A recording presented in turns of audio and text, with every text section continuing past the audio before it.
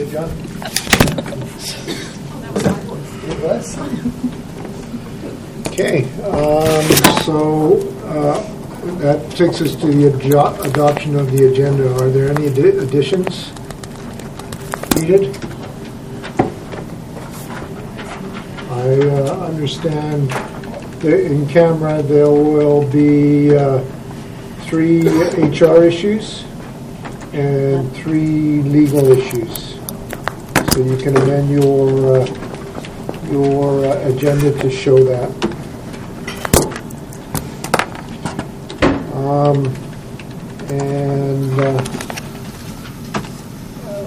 Anything from any of the councillors?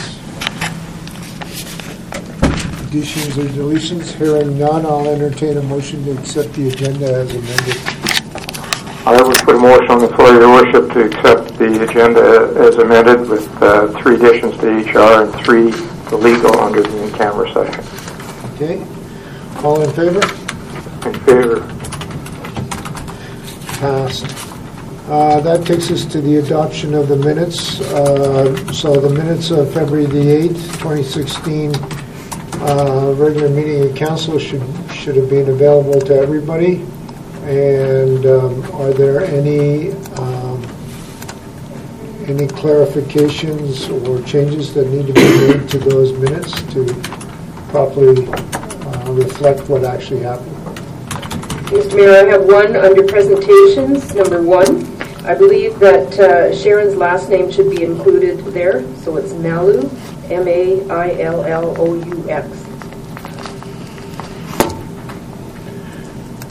Very good. Any other amendments?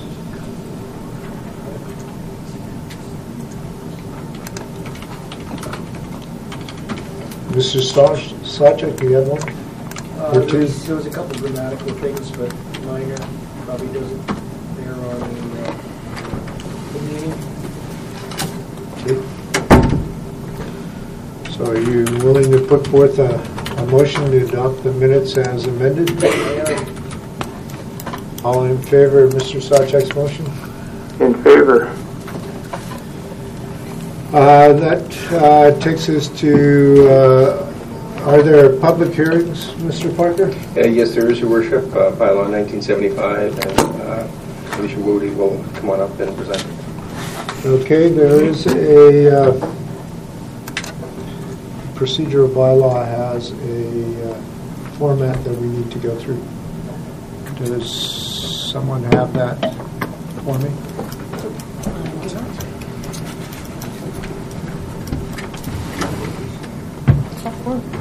Hearing?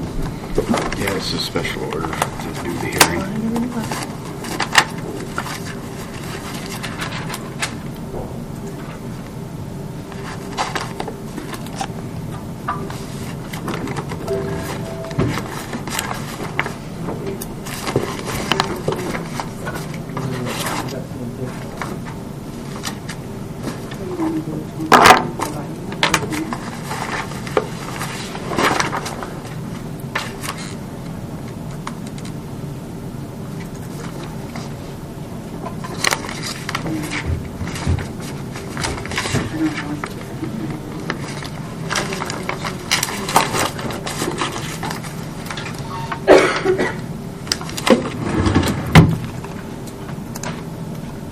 To sign in the Civic Web now?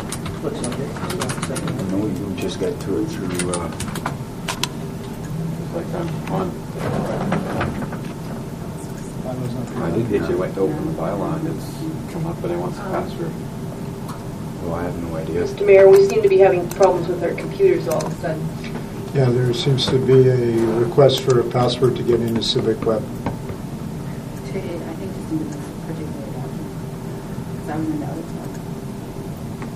Should be able to view it just on the normal website. What's that? If you go through the website, you should be able to view it. That's exactly where I went. And that worked? That's exactly what I'm getting to is password request. So Even if you just look up the agenda package on the website? yeah. That's weird.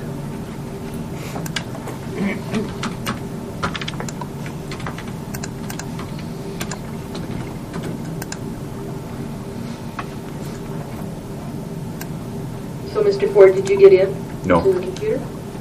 Well, I got into my actual computer, but going through the website, I can't get into the bylaw Bylaw, but you can get into other documents. or the public hearing. Yeah, I can get into other stuff, I just can't get into the public hearing. It's in your green folders.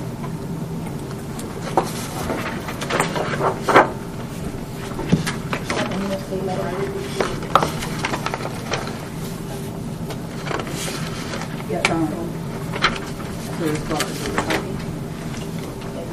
Probably get in through the PDF.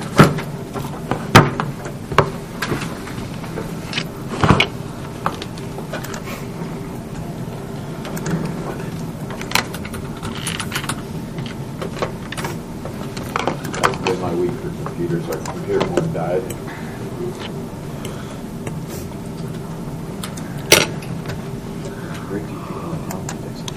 Hmm?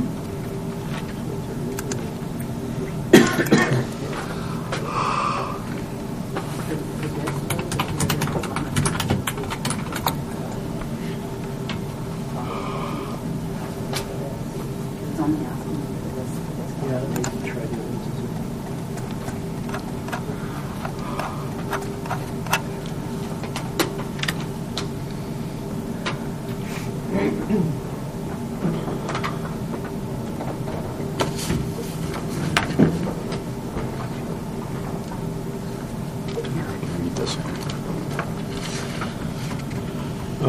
Ms. Modi, do you know whether this is a statutory or a non-statutory public hearing?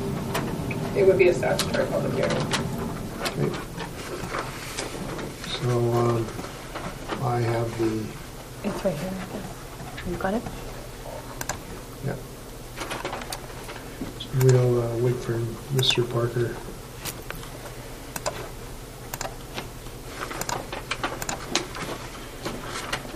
Or we can proceed. Yeah, we'll wait for him.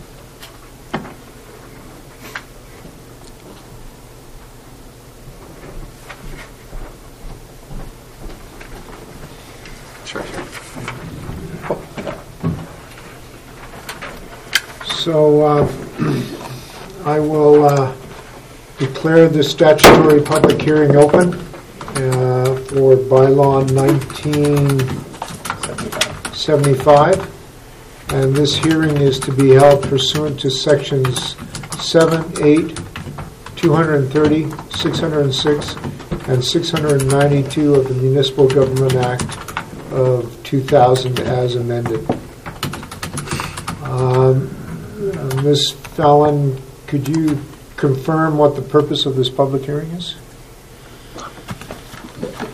No. I think Alicia's doing it. Could you supply it, given that the bylaw is specific about the executive assistant providing this information? Do you have the public hearing report in front of you? Mm-hmm. Read the subject. Like the legal description? Nope, just the subject. Just the subject line. Oh, bylaw 1975 creates a new residential district, R1-G, rezoning from direct control to R1-G, caretaker office residence amendments. Okay, very good. And was this public hearing notice advertised in the local newspaper? And do you have the dates on which it was advertised?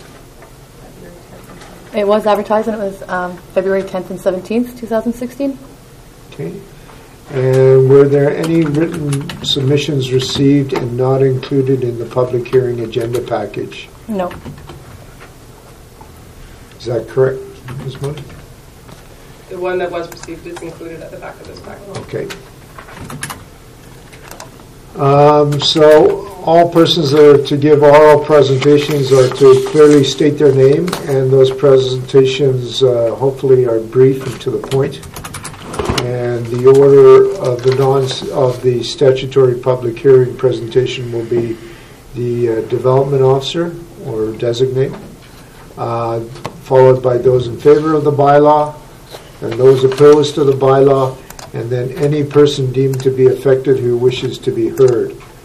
I'll allow questions from members of council after each presentation. And I will also allow a concluding statement from those who have made a presentation. And once those presentations are made, I will declare the public hearing closed. So, Ms. Modi, you are the development officer? I am. Or designated. So maybe give your full name. Okay. Alicia Modi, Municipal Planner for the Mackenzie Municipal Services Agency.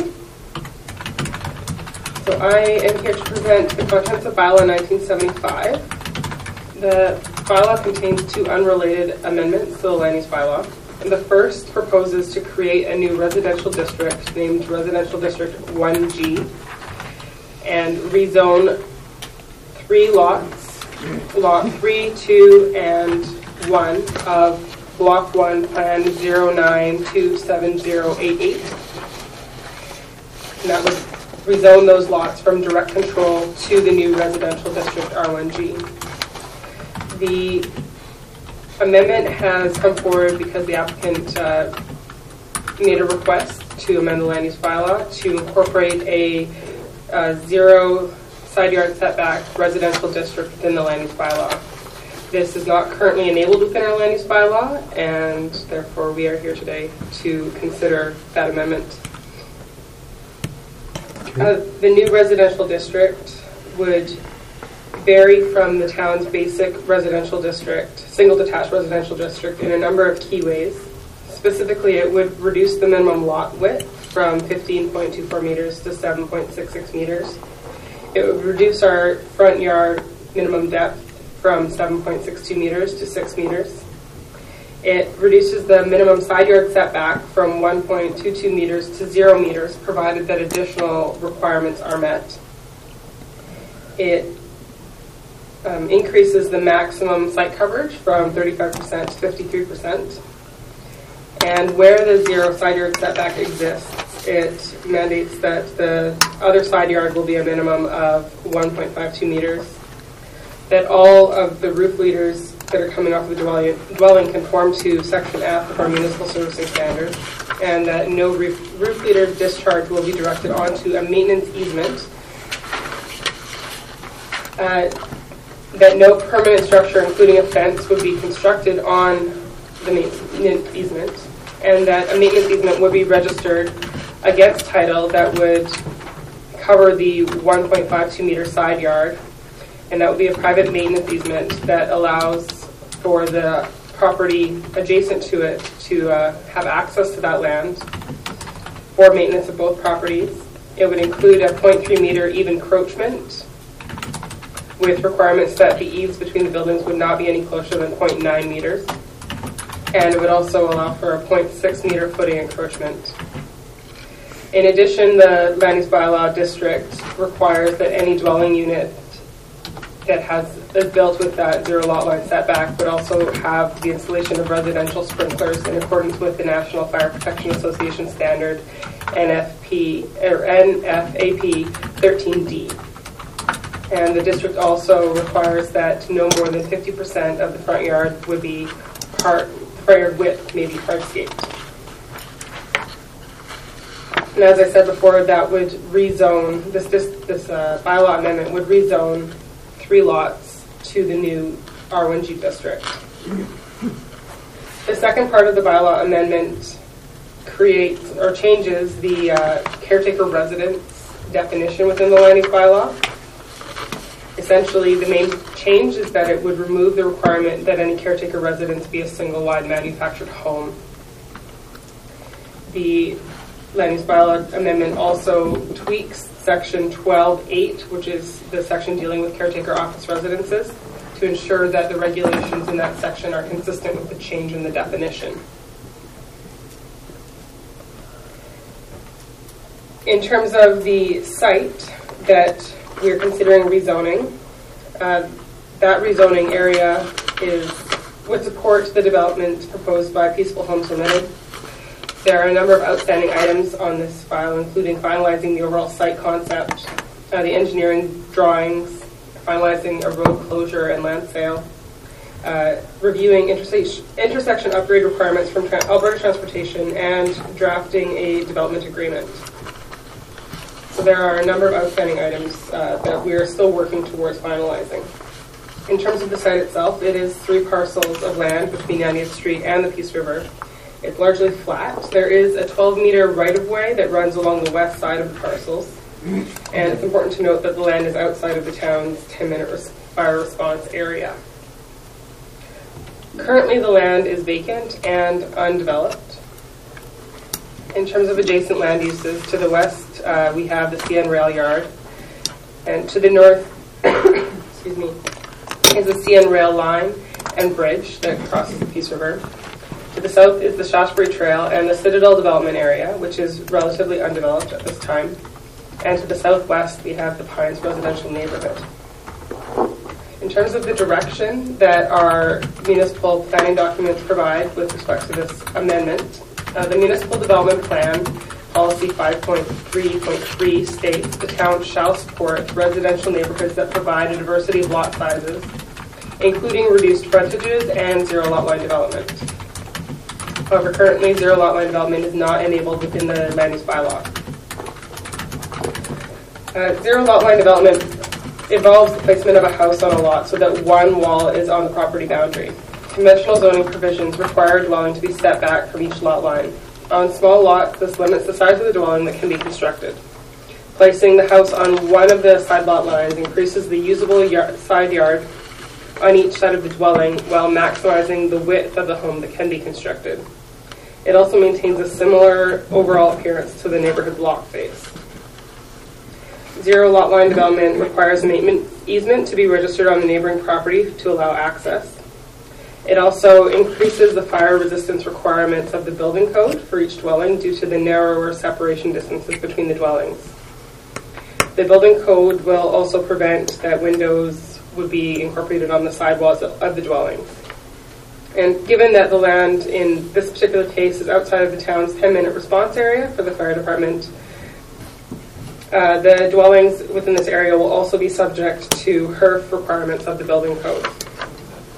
The fire department has also recommended that the town require the zero lot line residential development only be allowed if a residential sprinkler system is installed.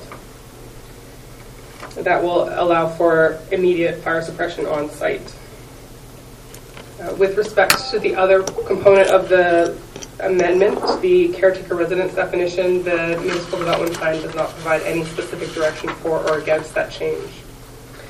Bylaw 1975 was advertised in the Record Gazette on February 10th and 17th. And once that bylaw was advertised, we did receive further feedback from the CN Rail. So the last attachment in this document includes the email from CN Rail, where they state that upon further review, CN respectfully submits that the subject lands are not suitable for the development of sensitive uses such as residential. This site is abutting an active rail yard for which the FCM, that's Federation of Canadian Municipalities, and the RAC, that's Rail Association of Canada, recommend a minimum 300-meter setback for sensitive uses, a standard that CN fully endorses. This setback cannot be met at this location, and as such, CN has to state its objection to the proposed rezoning, subdivision, and development of these lands in consideration for the safety and well-being of the occupants. That being said, the town is not subject to the CN does not have the power to require. In this case, it's still the town's authority to make this decision. However, they have obviously provided a very strong position. If the town were to choose to enable this development, CN does recommend that the town continue to work with them in terms of addressing issues of drainage, stormwater management, safety barrier implementation, acoustic impacts, traffic impacts at crossings, measures to prevent trespassing, advisories for occupants, covenants, and other title instruments to ensure that mitigation measures are preserved and maintained over time. I can take any questions that council may have. So this goes from direct control to R1G. So, but direct control did anticipate there being residential activity in this area. Would you not concur or not? Direct control means that there's no specific direction in terms of one particular type of land use, but that the decision-making authority is left up to council. In terms of the municipal development plan, in the future land use concept, this area is labeled as direct control. So there's no specific residential, industrial, commercial type direction. Okay.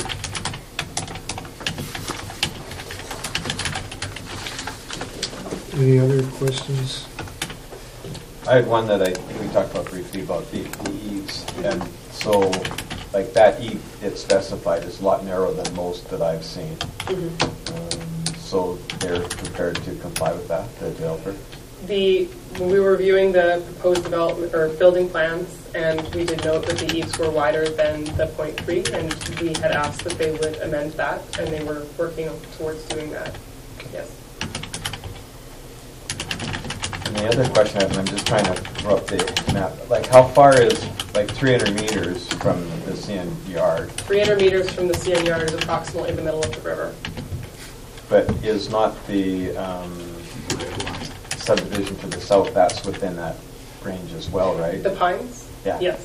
With the pines would be fully encompassed within this 300 meters from the CN property, which is actually quite a little large. From the CN yard, it would capture a portion of the Pines neighborhood for sure.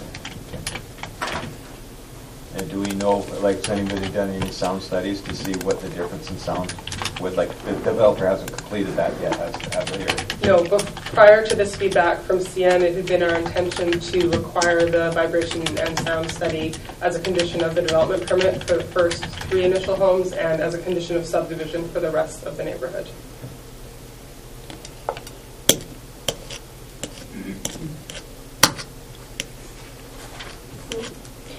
With respect to CN then, the fact that there's 90th Street is there, they don't care about a road going by their lots, it's just because it's housing. Yes, that is my understanding. They would recommend that within 300 meters of their yard, their rail yard, you would not approve any new residential development or sensitive land uses. I have not had the time to dig down exactly what is meant by sensitive land uses, but residential is certainly one of them. So in bigger cities and so on, Edmonton comes to mind, do they follow the 300-meter exclusion of residential? There's obviously many examples of residential or sensitive land uses within close proximity to a rail yard across the country. The question is whether we continue to develop that way or not. And the recommendations from the Canadian Federation of Municipalities and the Rail Association of Canada, I believe, are relatively new within the last, say, 5 years. I'm not sure if those have impacted, if those recommendations have impacted development in other communities or not. It would be a good question to ask CN. So do you think it's 5 years, or do you think it may be within the last 12, 18 months, this 300-meter setback? I'm not 100% sure when that document came out. 2000 and something. So I just want to go back to this direct control. So it's always been direct control, I take it, these parcels of land? I'm not sure how long they've been in direct control, but they have been for And quite some time. we don't know what the rationale was for placing them under direct control? Generally speaking, direct control is for lands that are unique, have specific site constraints, or the town wasn't ready or able at a certain point to specify exactly what they thought the best direction was for those lands. But I understand at one time there were residents on there. Granted, they were U.S. Army houses. But the CN rail yard has always been there Yes. since whatever, 1914 or something.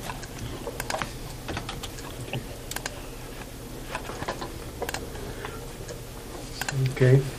Any other queries? So, pardon me? Your Worship, your answer to the question of when that document was adopted, Oh, okay. it was in 2013 Vancouver FCM. That's when it was unveiled. I had one question, Alicia. In the email that's included here where it's talking about CN's recommendations and some of the areas that they figure the town would need to address, one of them, they mentioned measures to prevent trespassing. Are they basically implying that we would need to put measures in place so that nobody trespasses against CN's property?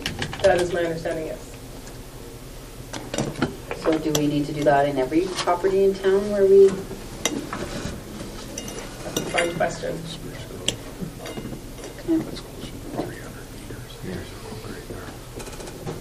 Well, I'm assuming that because this is a new development, the other ones are all grandfathered until there's a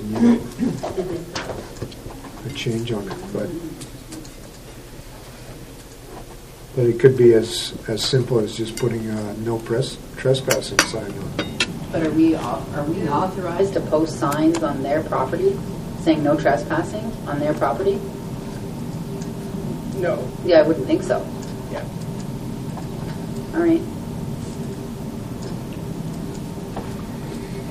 Yeah. CN has a whole police force that's dedicated to the enforcement business. I'm not sure if they've got anybody in Peace River or not, but we certainly see them at FCM conferences and at AMDC conferences, and they're always very much part of the CN public relations department. So I'm not sure what a sign would do. I would think they'd have an enforcement division that would look after this stuff. It's such a big deal.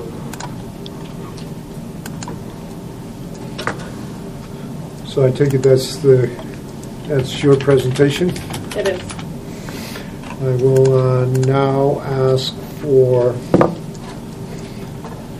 those in favor of the bylaw to come forward, present themselves, and make their argument.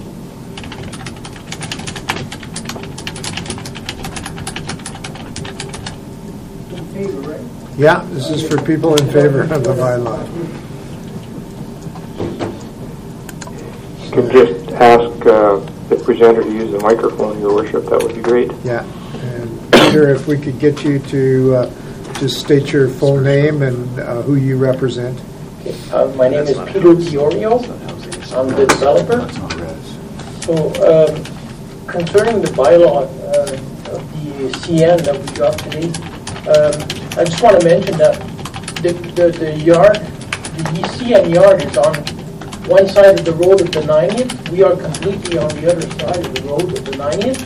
And also there will be a future road that we're going to be doing, which means that it's going to be separated with two roads, the 90th and our future road. I don't know what it's going to be called. So that's one concern that they have is how, and also, like we said, there's pine, I don't know what that, they're like 50 feet away, they're like 10 feet away, their backyards are 10 feet away from the train track. And we're at least 100 meters away from the train track. But not 300, because 300 I'd have to build the houses on barges because they're going to be right in the middle of the road.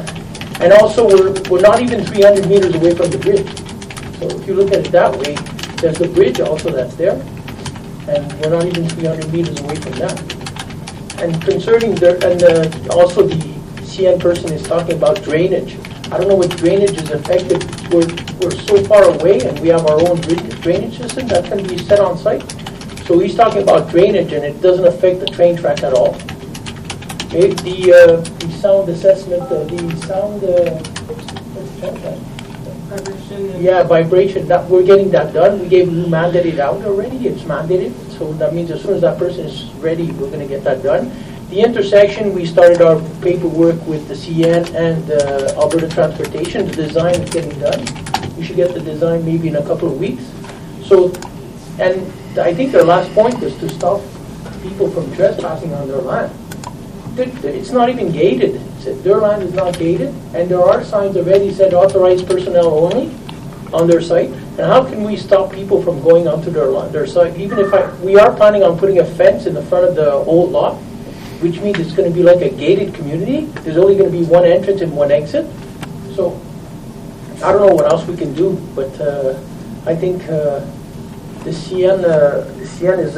I think this person doesn't know where the lot is, or misunderstood the question, or I don't know what. But, Well, I certainly think that they're probably trying to cover off or put the monkey on our back, i.e. Put any perceived liabilities on the back of either the developer and or the town. And these are things that we'll have to give some consideration to, as you will as well. And I take it that no one in this room understands when CN says that their requirement about drainage, safety barrier implementation, acoustic impacts, traffic impacts at crossings, measures to prevent trespassing, advisory for occupants, covenants, and other instruments to ensure mitigation measures are preserved and maintained over time, that these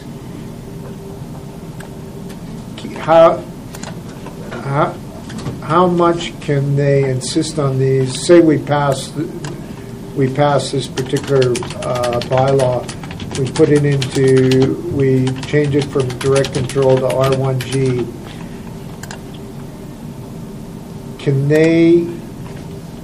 Will they be able to leverage any of these items to prevent the developer from putting up his houses? And I did preface it by saying I don't know if anybody in this room has the answer. I don't think I can provide the absolute answer. I do think it would be a good question to pose to town's legal counsel. Would council think that is it better than just to leave it as direct control? Would it help? I think I think so. Okay, I see where you're going. Yeah. Okay, so I think we should leave it as direct control. What do you think? I don't know. I'm asking council. I don't know what to do. So I think it would be better, no? But CN's still going to put these concerns forward, whether it's because it's not the zoning that they have the issue with, it's the development that they seem to appear to have concerns with. But I mean, like I'm looking at this and I'm wondering, okay, so I can understand them putting liability on us, saying if you approve this, we're warning you that you shouldn't do anything within 300 meters. If you go ahead and do it on your own, if these people have issues with sound and vibration, that's your problem now. That's not our problem.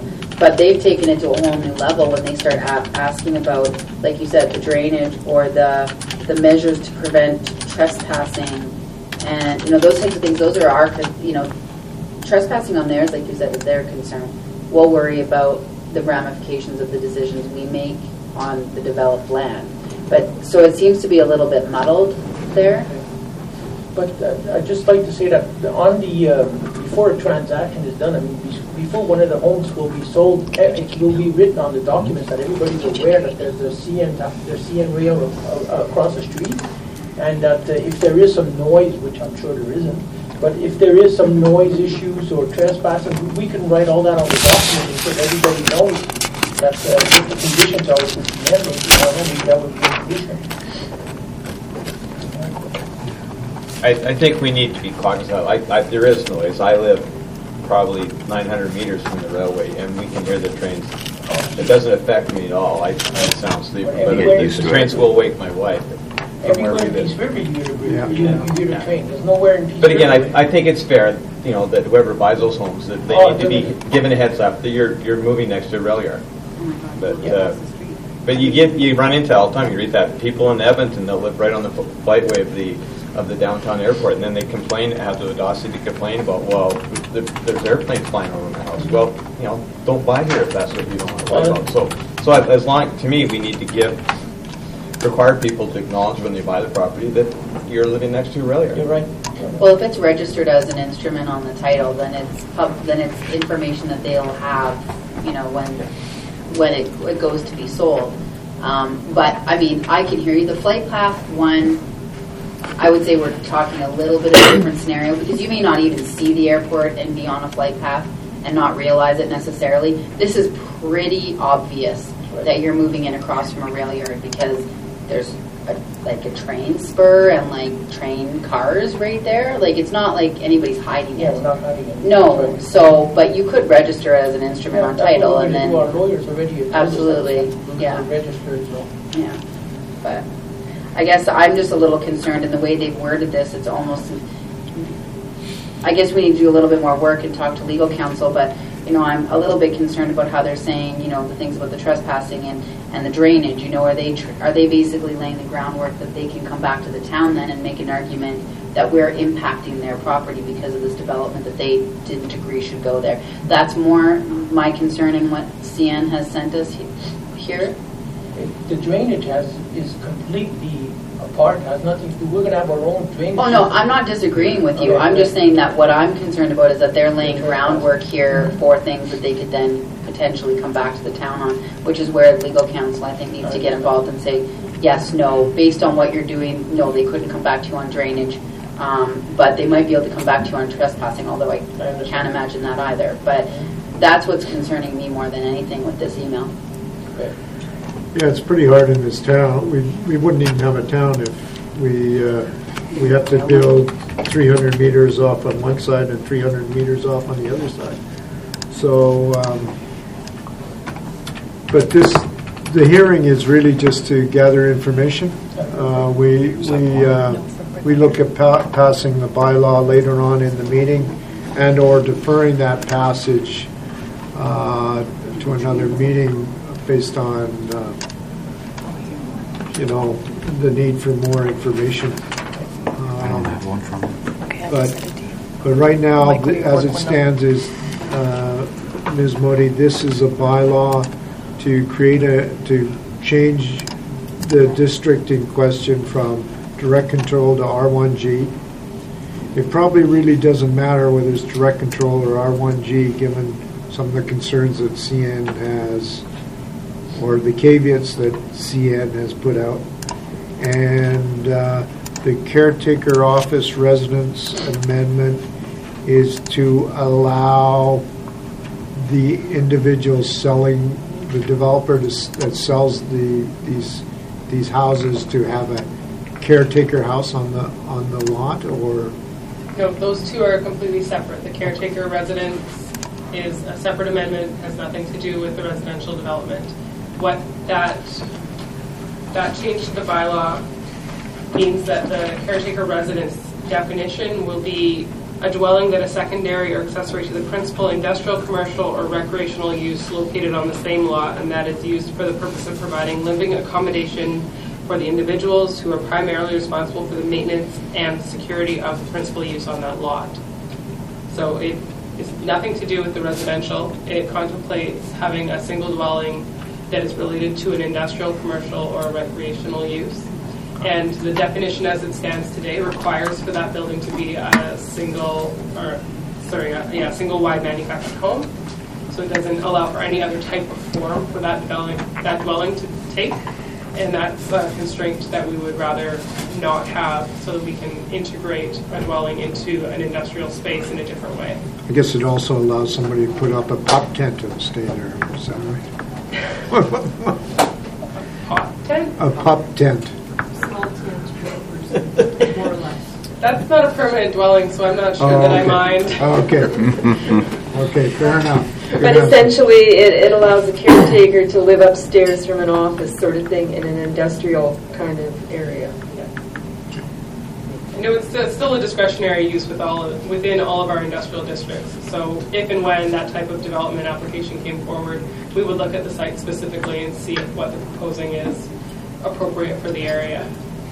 So, Mr. Diorio, is there any other information you want to present in this at this opportunity that you want us to know about? Just one more thing. I spoke to some people in Peace River, and we have decided not to build on the zero lot line anymore. So that is canceled. We are going back to wider lots, longer lots, because I know that's what people want. So we are losing 7 doors, which means we will be losing 7 houses. So now there's only going to be... Okay. I just want to make sure I'm not saying anything without her permission. So we're losing 7 doors, so we're only going to have 48. No more zero lot line, no more sprinklers. We're just going to put the standard 8 feet, I think, between every wall.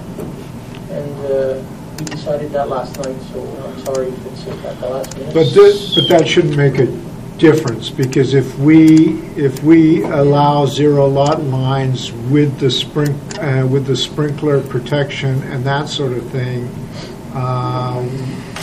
that just gives the developer those options in the future, I suppose, unless we want to take some more time to think about zero lot lines and sprinkler requirements. If the site concept were to change in that way, then we wouldn't necessarily need to create the R1G district. A different rezoning for a district that currently exists within our land use bylaw would probably be sufficient. That being said, the R1G district can still be created, and even if this area were to be rezoned to that, all those setbacks are minimums. So if they are exceeding the setback minimums, that's not something that would be disallowed. You had a question, Mr. Sajak. It was just whether or not we would need to rezone, obviously, if we're getting away from zero lot lines. I mean, that was the whole purpose of the rezone. So, again, if the developer chooses not to do that, then it doesn't make much sense to rezone. But I'll just provide concept. Like, personally, I like the concept of zero lot lines, because, again, you put the house up against the lot, then you can actually, if people want to have a driveway between the houses, they can do it. If you do it in the middle lot, you can't do that. And so you see that in some of the newer subdivisions in Edmonton where they've done that for that very reason. And I actually thought that was the mode of most new developments, to go to the zero lot lines so they could do that. So if people wanted to put their RV in the backyard and in the subdivision with no lot, they could do it. But you go with the bigger lot. But we could still do that. It's because I just wanted to mention it like that. If it's extra, it's like if it's more work for the council to approve it, and then after that we change it, then I just want to make sure that we don't do this for nothing, and after that we have to go back and change it again. So if we could still build on the zero lot line and leave that 8 foot in between both walls. That's but I guess my question is, if we have the zero lot line, do we have to have a bylaw specific to each subdivision or each development? Or can we approve it in concept and then it's up to the developer to come and say, here's my lot, I want to have this width of lot, and we're going to go with zero lot lines? The rezoning or the creating the district is not specific to this development. This district could be applied in other places in town. Right. And this bylaw also happens to rezone these lands, but that doesn't preclude us from applying the zone to this land or not, and still creating the district if that's the direction the council wants to move in. So we could give the second reading, and then you guys can sort out exactly what's going through, and then bring it back for third reading, exactly what's going to be. Like, I would like to keep this moving forward myself. Okay, thank you. Any other questions for Mr. Diorio? I will now, thank you, Mr. Diorio. I will now call for anyone opposed to the bylaw to step forward, state their name, and provide their arguments. First call, second call, third call. I don't see anyone opposed to the bylaw. I will now provide opportunity for any person who is affected and who wishes to be heard to come forth, state their name, and provide their arguments. First call, second call, third call. Seeing that no one stepped forward, I will now allow the development officer, Ms. Modi, to, if she wishes, to provide a concluding statement. So thank you. Mr. Diorio, would you like to provide a concluding statement? No, thank you. Okay. I will now declare this public hearing closed. Thank you.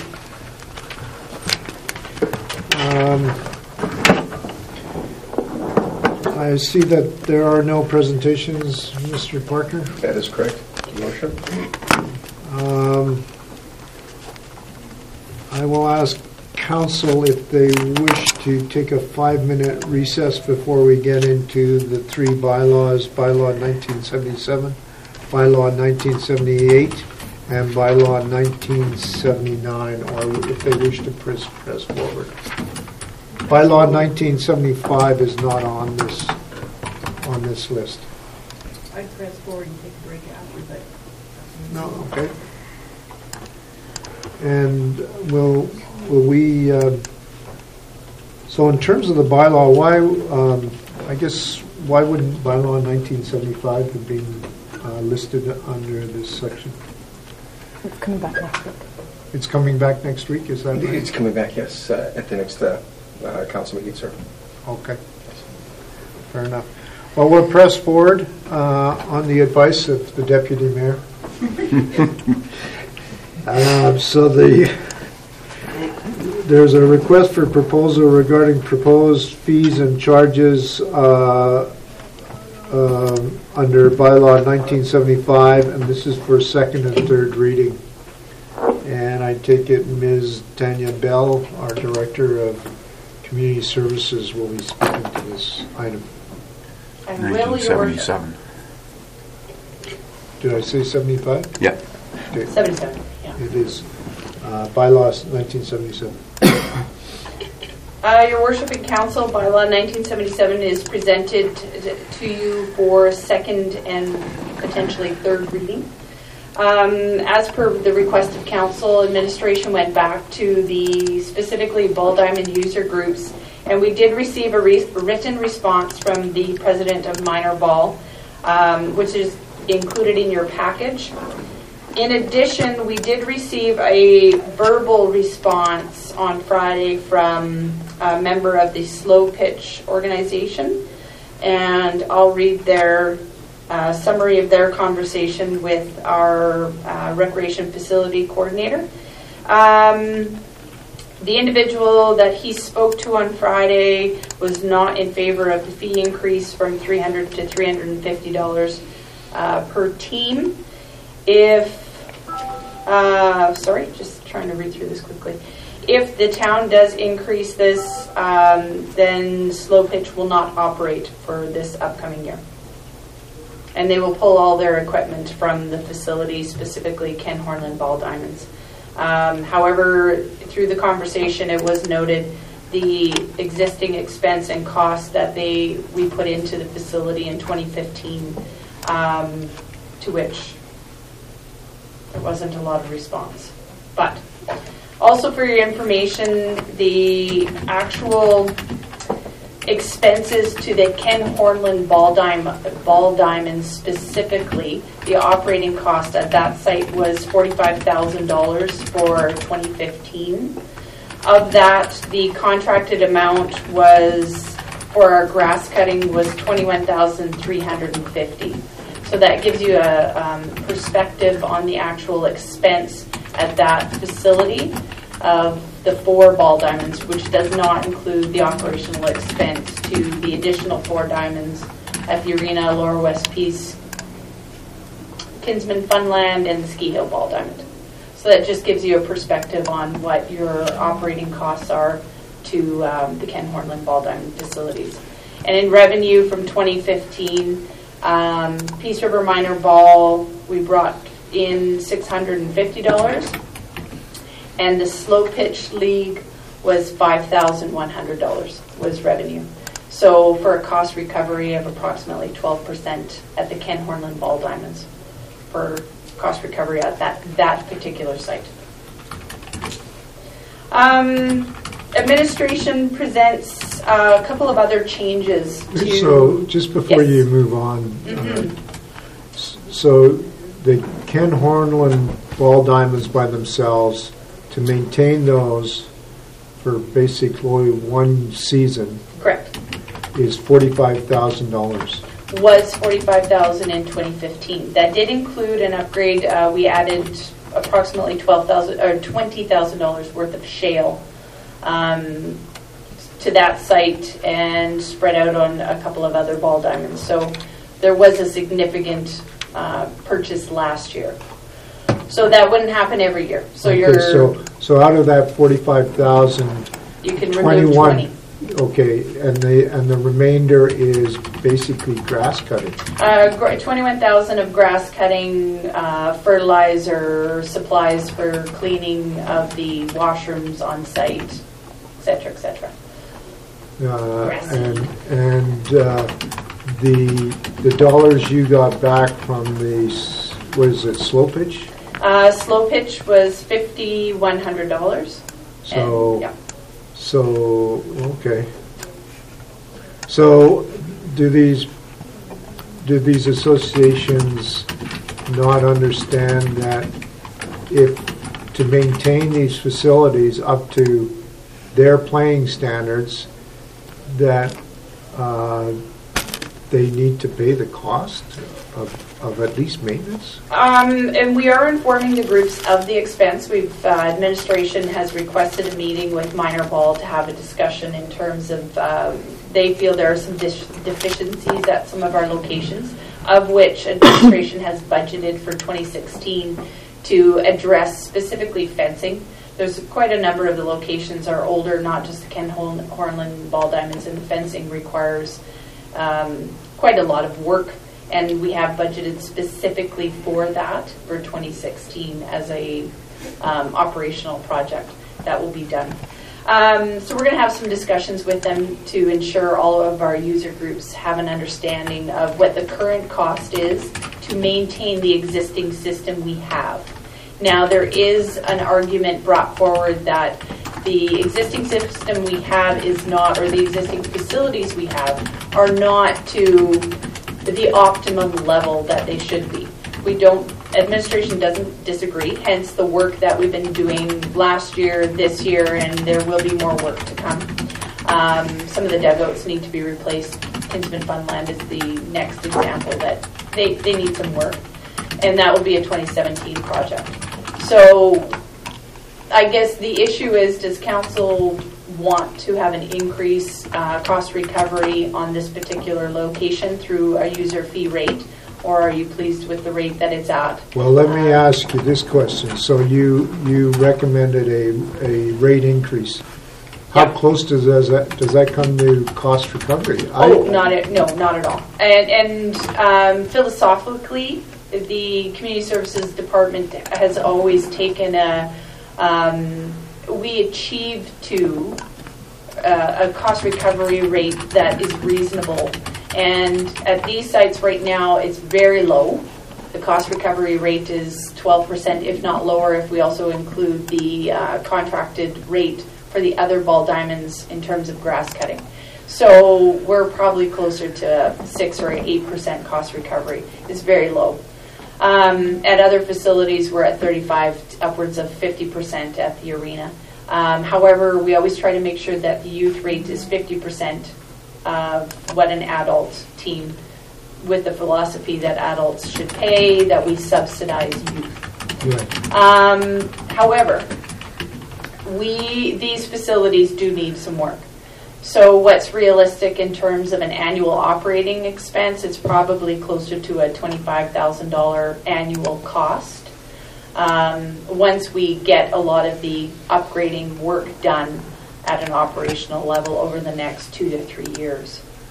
So when we look at a $25,000 operating cost, and we're bringing in right now approximately $5,000, we're still at a 25% cost recovery. So these groups didn't realize that they were being heavily subsidized, and no, they didn't. And they're complaining about the state of the dugouts, but they weren't willing to pay for the dugouts or etc. to be upgraded.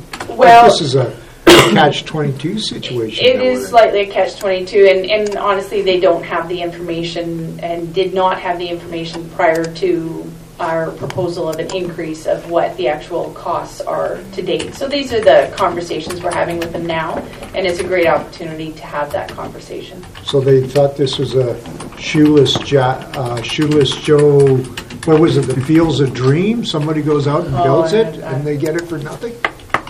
I think it still cost them to mow down the corn, but anyway. So I think there was a little more involved here, if I'm not mistaken, and that the league also seems to think that they can't hold a proper tournament there because of the shape of some of the diamonds. But I think the biggest factor is that some of them just aren't big enough. And we can't change that. Absolutely. That is an issue. So we can upgrade them, what we can do. Yeah. But realistically, minor ball in this town will not be able to hold a tournament, even if we upgrade them. A lot of the sites that we do have, Laura West Peace, Kinsman Funland, will never meet a bantam level size. Expectation. They're absolutely. The other issue is the Ken Hornland ball diamonds are a slow pitch diamond. Right. Yeah. They're different. So minor ball has a problem with the mound at home plate. Slow pitch actually substantially contributed to upgrade and maintain those diamonds. Really, the town hasn't been doing a lot of higher level maintenance until about the last 4 to 5 years. Prior to that, it was actually a lot of the user groups doing a lot of the work. So we're upping our game, and it's taking us a while to get there as we build our capacity to be able to provide that level of service that they're looking for out of the department. And we're working with our contractor to get him to a level that he's able to offer the service that the group is looking for in terms of how the diamonds are dragged, that type of thing. But we're getting there. It's just taking a little bit of time. Yeah. But what do you want to increase the fee to?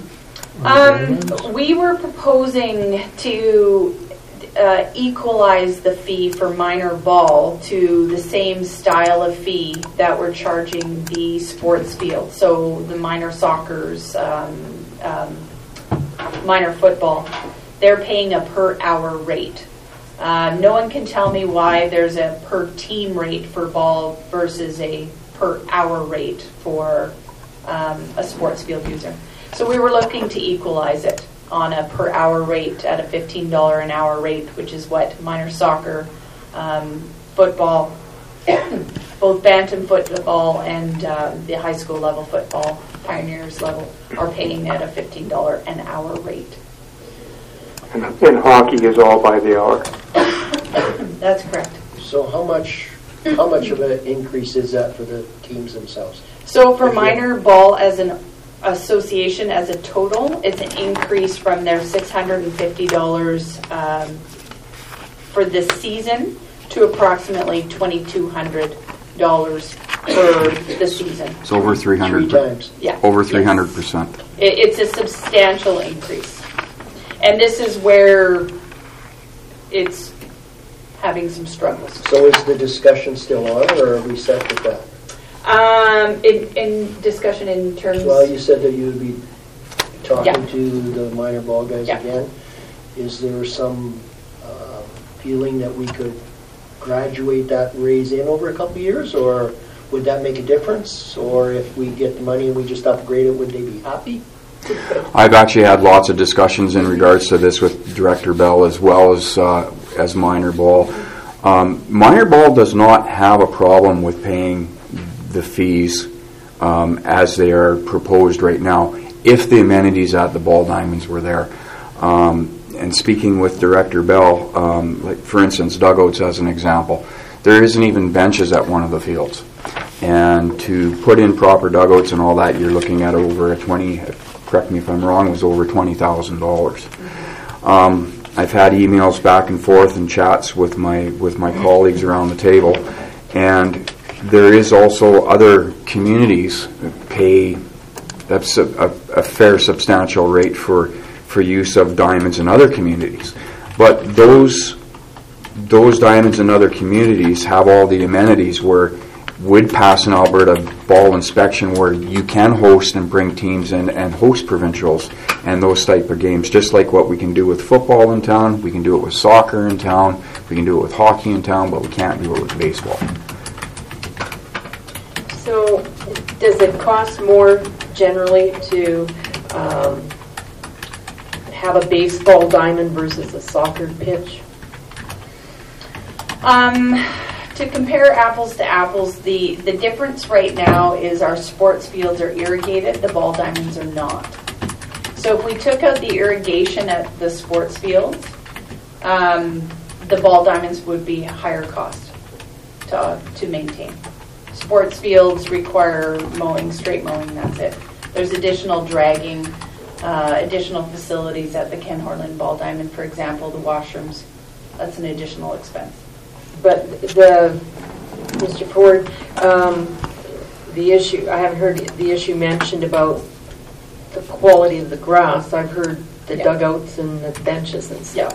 Yeah. So it's the infrastructure related to the ball diamond. There is requirements to improve. However, some of the improvement requirements, administration would debate, for example, at the arena, how much do we put into that ball diamond if we're looking to remove it in less than 2 years? I would not recommend putting in a $20,000 upgrade to that site and then have to turn around and remove it. It's financially, that just is not a good move. So, weighing some of it out. Some of the thoughts that we've had administratively is that you leave the ball diamond rates as they are proposed, not proposed, as they were. The $65 per team for minor ball, the $300 with notice to the groups that we will be looking to increases for 2017. As we have further discussions specifically with minor ball. However, it would seem to me that if we're to do some improvements, that some of the money might come from some of the users in a minor way. Yep. There's still an expense. Yes, sorry. Sorry for interrupting. I thought the deputy mayor was done. So how big is the Slow Pitch group in terms of, is this 400 people or is it? Probably closer to 200. They have last year they had 17 teams, but it fluctuates every year. And then in fastball, it's a similar number or a smaller number? For minor ball? Yes. Minor ball. And minor ball is made up of different types of... ball is more complicated than one realized, and the one being myself. There's hard ball, there's fastball, slow pitch. Anyways, I would guess, and I don't have their membership numbers with me, but close to 150 to the 200 range, somewhere in that kind of a range. They had 10 teams last year. Okay. Yeah, 10 teams. Fastball would use the same diamond as slow pitch and not fastball. Am I correct in saying that? I'm not a ball guy, so. That's right, yeah. Okay. Please don't ask me those details, because that's where Brian, my recreation facility coordinator, knows exactly which diamond can be used for which level, and each one is different. Our lower west piece can only be used by a certain level of minor ball, and so forth and so forth. And that's part of the challenge with ball, is each level has a different requirement. As I'd mentioned with my discussions with ball as well as Director Bell, just so my colleagues can hear, I would not be comfortable with raising the rates for ball 300 plus percent. There again, I wouldn't want to leave it exactly at where it is now, because there is a cost increase to everything, even maintenance, cost of living.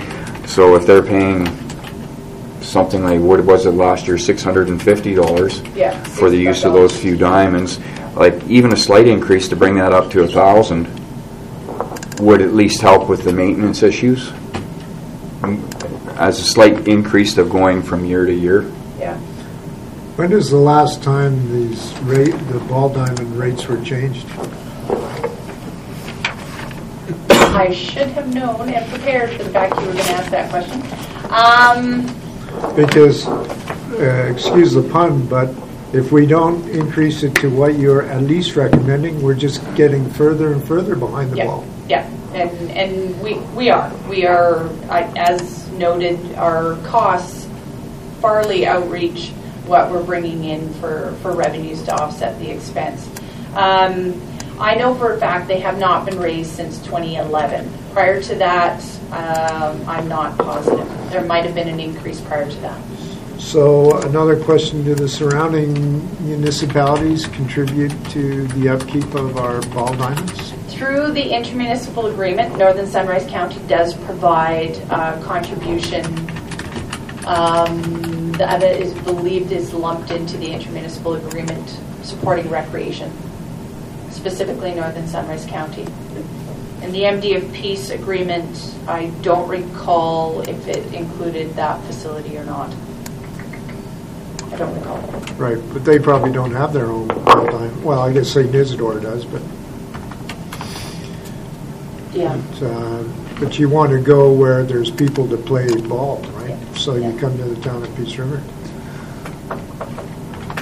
I guess what I was driving at, Tanya, just help me with some math here. So we're going from 600 to 2,200, and I was trying to determine what the audience is and then divide it out and end up by a team or a per player sort of an increase. So is this looking like $10 a player, or is this looking more like $15 a player in terms of an increase? So is the $600 is currently spread amongst 200 people? Well, it's 10 teams at $65 a team, and I'm assuming there's 10 to 15 players per team, and really depends on each age category. I'm not sure at the lower levels if they're doing more. I'm just trying to understand the impact. I guess I understand your question. I'm just not sure I can actually do the math for you without giving you false information.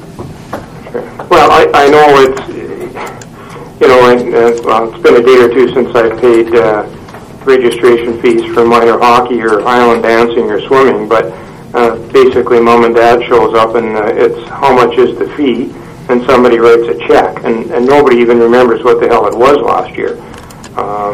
I'm not saying that's right or that's wrong, but it would, if it's a manageable increase, the fee is paid and that's the end of it. But I mean, if this means a doubling of individual user fees, well, that's certainly a concern. But I was just again trying to understand what does it actually mean. But maybe you have to determine the number of hours and the number of games played, I guess, to really understand it. Yeah, and I mean, if the fees went up, but if you only played, I don't even know how many games are in regular season. I'm not sure. Mr. Sawchuk, you're the ball player. How many games in a regular season? It's been a number of years since I was a ball player. But I think it's fair to say it would probably double the fee that's being proposed. Okay. Well, that would be significant then. Yeah. Okay. Well, why would it be significant? So a doubling could be from $1 to $2. So that's a 50% increase. But in this day and age, you can't buy a cup of coffee for $2. So just so that my colleagues are aware too, in my discussions, we have a AA ball team here out of Peace River, which practices on our diamonds here. When they host games, their home field is Grimshaw, because our fields aren't capable of hosting a game to that magnitude. Do you mean the Bantams? Because that's the Hurricanes? Yeah, they're a regional team, so they will, being a regional team, will play in regional locations. So Manning, Peace River, Grimshaw, they are a formal. Hence, they can't play in Peace River because we don't have a diamond here for them. Because I haven't heard them playing at the. They could use the arena diamond, but they do say they hit it out of the outfield. Well, I should hope so if they're a real ball team. Which speaks to some of the regional ideas that have been floated around for recreation facilities and whatnot. So, Yeah. So, Your Worship, I have a question. Yeah. So is there, in part of the recreational plan, is there a plan to go to Sports field development? Well, better ball diamonds? Like, I've always thought Peace River's kind of behind the ball, but I never All the really ball heard- puns tonight. Well- Sorry, I couldn't resist. The problem right now is the existing ball diamonds we have do not have the capacity for physical dimensional growth. There is no more space, and Ken Hornland will be boxed in even more by the development of the new bridge. So the other sites, there is no additional growth space. Ski Hill Ball Diamond is the biggest diamond that we have, and that's Stampeders men's ball plays, men's hardball. Oh, yay! Baseball. Oh no, see, I still got it wrong. Play there, and the midgets can also play at that location, that midget level. It's an upper level. So the next plan would be a new sports field development, and administration has been thinking about that. The issue is going to be acquirement of property. So Well, that's my question. Is there yeah. a part someplace? to go Costly with it? venture. And the other more comment, like I don't agree with doubling the rate. I'd like to see, I don't, maybe, I was thinking 5%, maybe it needs to be 20% increase, and phase that in or just allow the teams and stuff to gear to it. And I really think we need to encourage some of these user groups to do some of the maintenance, because, like I can't count the number of times I've gone when I was going to play ball to go there an hour before to make sure the diamond was playable. Going in and you fill in the holes in the ruts and move the dirt around, or and hauled in lots of sand so you could get a diamond dry enough to actually play on it when you're trying to run a league. When we were using city diamonds in Edmonton. So again, I think my perception of this town, we've gone to a thing where the user groups don't do anything. It's the town's going to fix everything up, and I think those days where we can afford to do that, I think they're long gone. I think we need to get the user groups to buck up and maybe provide the wood to build a new dugout, but expect the user groups to get together and figure out how it's going to happen and work with them to make it happen. Yeah, and administration is having those discussions, and we'll be chatting with Minor Ball about some of the developments that they're interested in and see if there's a way that they can partner. The Ski Hill Ball Diamond is a great example of that. The town was a partner in that development, but it was Ray Pearson and his enthusiasm and some of the kids that he had working with him to make that project happen. So I believe that was the Bantam level. One of these days I'll get the levels right. But it wasn't the Stampeders men's group. It was Minor Ball, upper levels, Bantam and Midget that did that project. And that was $85,000. It's big.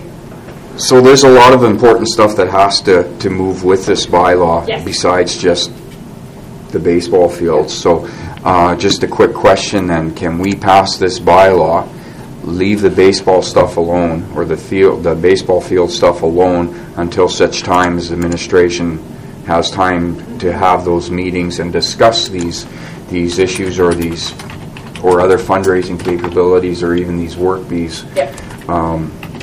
Would that suffice? If council is agreeable to that, my concern is to hold this bylaw up any longer. A lot of the changes that the Community Services Department has proposed throughout the course section in the pool category, for example, we'll lose our opportunity to do proper advertising and raise those rates for our next process of courses coming up in the spring. Because this could drag on. So what my suggestion was, just so that everybody's aware, is we pass this bylaw as it is written, with the exception of pulling the ball diamond stuff out. Would that suffice? You'd have to leave the rate as the original, so or a slight increase, but you'll have to make sure that the ball rates are still included in the bylaw. Taking them out, then nobody gets charged a rate, which is not the intent, right? So how, you mentioned the pool, so the rates are going up there by about what percentage, or It's can you say any? Just the course rates. We Yeah. did not increase the admission rate because we increased the admission rate last year. So the course rates are going up what percentage? Oh, each one was different because it was based on we created an actual cost for each and every course and then developed a rate that made sense with the actual cost. So I can't give you a percentage. Each one would have a different percentage. Well, despite the discussion that's gone on, I would like to suggest that the ball diamond rate do go up, maybe not the 3 times as much, but maybe 2 times as much, because the longer we delay, the longer it will take to do some upgrades too. Not to squelch the ball discussion, but I do want to note from my report there are 2 other amendments that administration is recommending. We met with the Navigators hockey team specifically around a signage item. And out of that discussion, I think it was very valuable discussion in terms of where they're at in the league. All of our users are struggling. So adding fees at this point we thought didn't make any sense. So we are proposing removing the office fee in the arena. And also, when we were doing our comparisons of other community fee rates, that's included in your package that council reviewed both at the GNP and the last meeting. The game rate that we charge, nobody else charges. So it's an anomaly rate. It's not a tremendous savings for the organization. I think it might equate to about $800 a year for them, really, just based on last year's game numbers, for example. It's not a huge cost savings. However, removing that rate just brings us in line with other organizations or other arenas, and removes a rate that's sort of somewhat redundant and sort of odd. So those are the other 2 amendments that we are proposing. This is the $149 item that you're talking about, right? Yes, that's correct. Okay. And then on the office, just to be clear what I heard you say, in other words, the Navs get a free office at the Baytech Center. Is that what you're saying? That's correct, along with minor hockey has an office and storage space. Right. Yeah. Okay. So their existing system, let's leave it as Carry on. Not add another fee on Right. top. So the $100 a month for those facilities. Yeah. Because there was a discussion about, well, what's the season? Is it 6 months or 12 months or whatever? So that all disappears. You just That's delete correct. it. Yeah. Okay. So going to the pool rental, so why is adult still only 18 to 60, not 18 to 65? Well, we increased it from 55 to 60. Yeah, that You want wasn't, 60?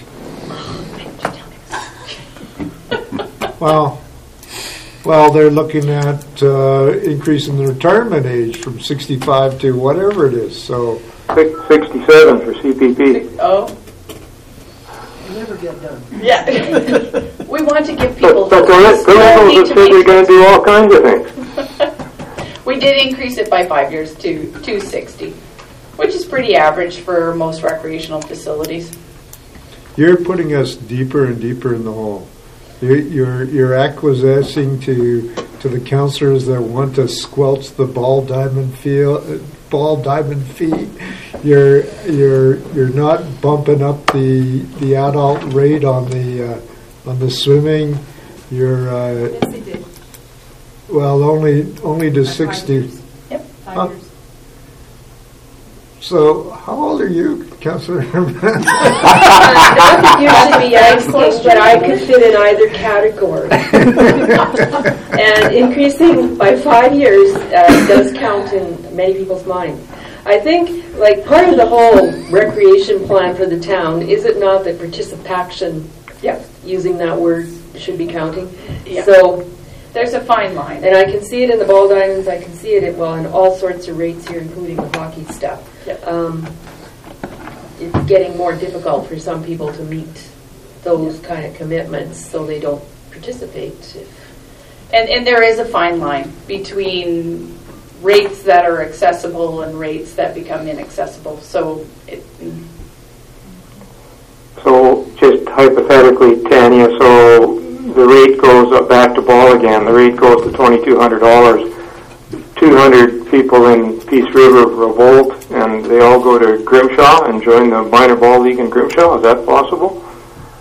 I'm sure there's always a possibility. Okay, so no different than if Napa cannot form a Bantam hockey club or a Pee-wee, their few kids come to Peace River. Same theory, I guess. I guess in theory, yeah. Well, and we're also speaking as if the fee, say, went up for the little ones playing baseball or whatever, that it's only this aspect of their fee that would be increasing. There could be other aspects that are triple what we're talking about, and we wouldn't know. Absolutely, yeah. And because we don't know what they charge each for registration. I have no clue. I think tripling fees in 1 year is a lot. I don't disagree that, maybe, especially if there's work that needs to be done at the Ball Diamonds, that we should be looking at, just like everything, trying to get back on track, because we haven't over the last few years. And if they're at 6%, and what's your pool at, 30, 35? 35, yeah, approximately. Trying to start to slowly bring it back into line, but to triple in 1 year. I mean, I don't particularly want to be known. 200 people going to Grimshaw to play ball, I guess on paper might not look like a lot, but I don't want to be known as the community that's making it hard for these groups to operate. I think we need to be realistic, but I don't want to make it I don't want to be difficult about it. Yep. So, I would be with Warren on this one. I can't see us tripling that fee in 1 year. So there needs to be some amendments then if you're going to make some. The one thing we also have to realize too is, and then on the third reading, come back with an amended amount. Well, Community Services would like to pass this now so that they can get going with their programs. We need to advertise. That's the critical piece. Is we need the month of March to be advertising. So that any fee changes are... I think just leave the ball stuff. The one thing that we do have to realize too is these so-called players or teams or whatever that may choose to go to a different community, it doesn't just hurt our Ball Diamonds, or like Councillor Banky said, we don't want to make it hard on them, but it affects more than just the Diamonds. Like our restaurants lose out, our stores downtown lose out, our gas stations lose out. So we got to make sure that we make the correct decision here on this one. Well, Deputy Mayor Manzer suggested, what did you suggest, 2,200? I think I suggested maybe doubling. Which so what page are $1,200 then. So right now, they're paying $65 per team. So then we would ask for $130 per team. I still think that's too much. I'd like to double it. Not in 1 year. I'd rather see something smaller.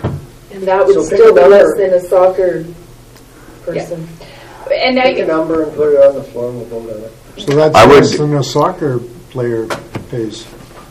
I'd almost be inclined just to leave things with the Diamonds the way they are now until such time as administration has time to have those meetings with baseball and everything, because we're getting very, very close to their season starts right now. Yeah. No, but I think we need to have some increase to send a message. We are going to increase Canyon that can work out the other stuff. I think we need to engage with them to get them to agree to do some of the other enhancement that have to be done. And I think most of those organizations will do that. They'll step up and do that, and that'll keep our costs down overall. Mm-hmm. Again, I don't see the direct correlation between that and the soccer fields when those other fields are irrigated. And there's a tremendous cost there. Oh yes, absolutely. In my discussions also with the baseball people, they have no problem coming out and doing work piece. Yeah, and so then could administration recommend, for optics reasons at this point, doing an increase to minor teams to $70 per team and the adult teams to $310. So you're You showing went from some $65 to $70? We Wait, could wait. sit here all night, I think, bantering about numbers on this. Yeah, stuff. but you guys still haven't answered the question, when's the last time we increased these fees? That, and I 1959? It might have been 2011. We put the bylaw in place in 2011. Prior to that, I am not positive when they would have increased rates. I would be fine with that increase. And then we proposed to bring back rate increases for 2017 that would be more substantive. So when we need to cut the budget, does that mean that you're going to cut your budget somewhere? We didn't budget for this increase at all. But next year? Yep. If that's the direction of council, then we'll look at all sorts of options. And one of the options is increasing revenues. But I'm not hearing a... Well, the increase of revenue... $70 doesn't seem like much of a bump. It's not. It's... Like I'm more in the category of $130, not $70. So you're in favor of 100% increase across for the ball line? Well, it's and then thinking ahead to next year, what's the conversation going to be a year from today? Are we going to try and make up the other 100%? Well, there again, I'd like to see administration at least have that opportunity to have those discussions with the baseball people here, and I think they've got a proposed meeting sometime in March. Do you know what Grimshaw charges? Yes. It's on the sheet on the back. $60 per team, I believe. Is that on the back one? Or $65. It's the same as our rate. Oh, same as ours? Yeah. Fairview is $50. High Prairie is $382. Okay, that's for the kids, right? Oh, Yeah, that's the youth rate. High Prairie again is a heavy cost recovery number. And so they're a heavy cost recovery number. They have quite an active ball program, don't they? I believe so. Yeah, that's what I hear as well, and their fields are like top notch. Well, because they pay the price. You can't have lousy fields. Well, when I say top notch, I also mean they can host provincials there with proper size fields. Maybe we can't host provincials, but I don't understand why we can't host regulation games. Fenway Park, I don't think is actually regulation. They just built a green giant wall.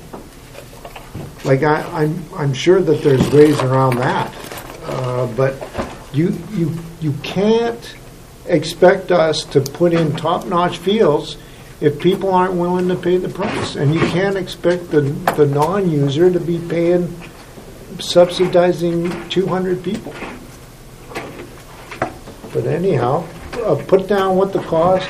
Somebody make an amendment now, and we'll vote on it, and away we go.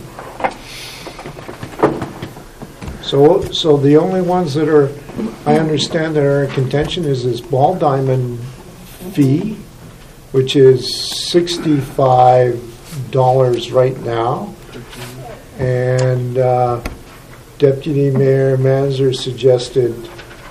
What did you initially suggest? Yours was the initial suggestion. Doubling it to 100. So that makes it to 130. 130, was that? Mm-hmm. Okay, yeah.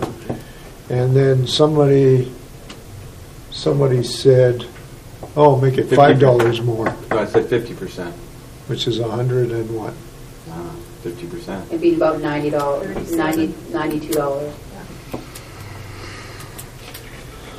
So who actually wants to, and what else was up for discussion? The adult rate. So right now, currently, it's $300 per team. And you're suggesting I would not recommend doubling. And you're suggesting $350. Yeah, that was the proposed rate increase in the bylaw. In the To proposed bylaw. 350 from 300? Correct. So 17%, give or take. So then I would put a motion on the table, Your Worship. My number is different than everybody else's, but you can vote it down if you want. Okay. So I would move then that we accept what Tanya has presented here with the exception of the ball diamond rates, which would be $85 for this year for the youth. Is that what you classify them as? Yep. The Yep. Youth rate. Yep. And then $350 for the adult. Recorded vote, please, sir. Yeah. So this is second hearing. So how do we say? So the motion is for second reading with the following amendments as Ms. Benke put forward. So you're making a motion to go to second reading with the amendment that Correct. Yes, correct. that the baseball diamond fee for Youth youth be increased to 85 from 65 $85. per team. Yeah, Per team. and the adult go to 350. Okay. And well, the adult is at $350 right now, right? No, that's a proposed. In the bylaw. Oh, so I don't need to make that. Correct, yeah. Oh, so that's just right. the youth then. Yes. Sorry, my Okay. apologies. No, that was, I didn't know that either. And so you want to make a recorded vote on this one or on the third reading? We can do both. Okay. So recorded vote, all in favor of Councillor Benke's motion? Where are you, Colin? I'm opposed. Okay. I'm actually for it. I don't care. I voted against you lots of times. I know. Just like I have everybody else. But So did it pass? yeah. Well, there you go. 6-1, or was it? Oh yeah, 6-1. 6-1. Okay, so third reading. Anyone want to make that one? I'll move that we give third reading to adopt bylaw 1977, the fees and charges bylaw. Don't you have to?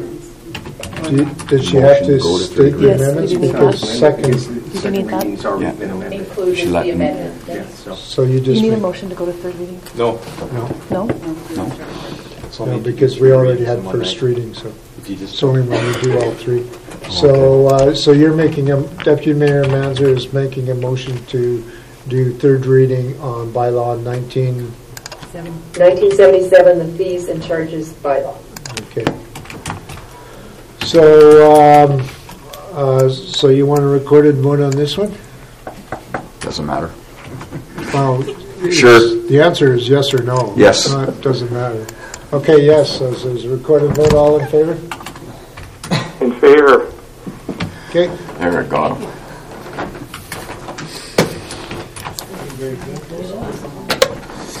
So the request for decision regarding bylaw 1978, repeal Citadel Park Area Structure Plan, and this is for first reading only? And I'm assuming for first reading only because it has to go to a public hearing? That's correct. Will it be statutory or non-statutory? I believe it'll be statutory. Okay.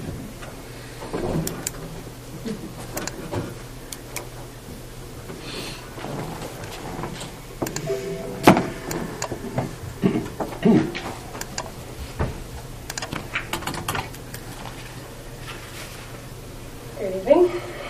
So bylaw 1978 repeals bylaw 1915, which was the Citadel Park Area Structure Plan.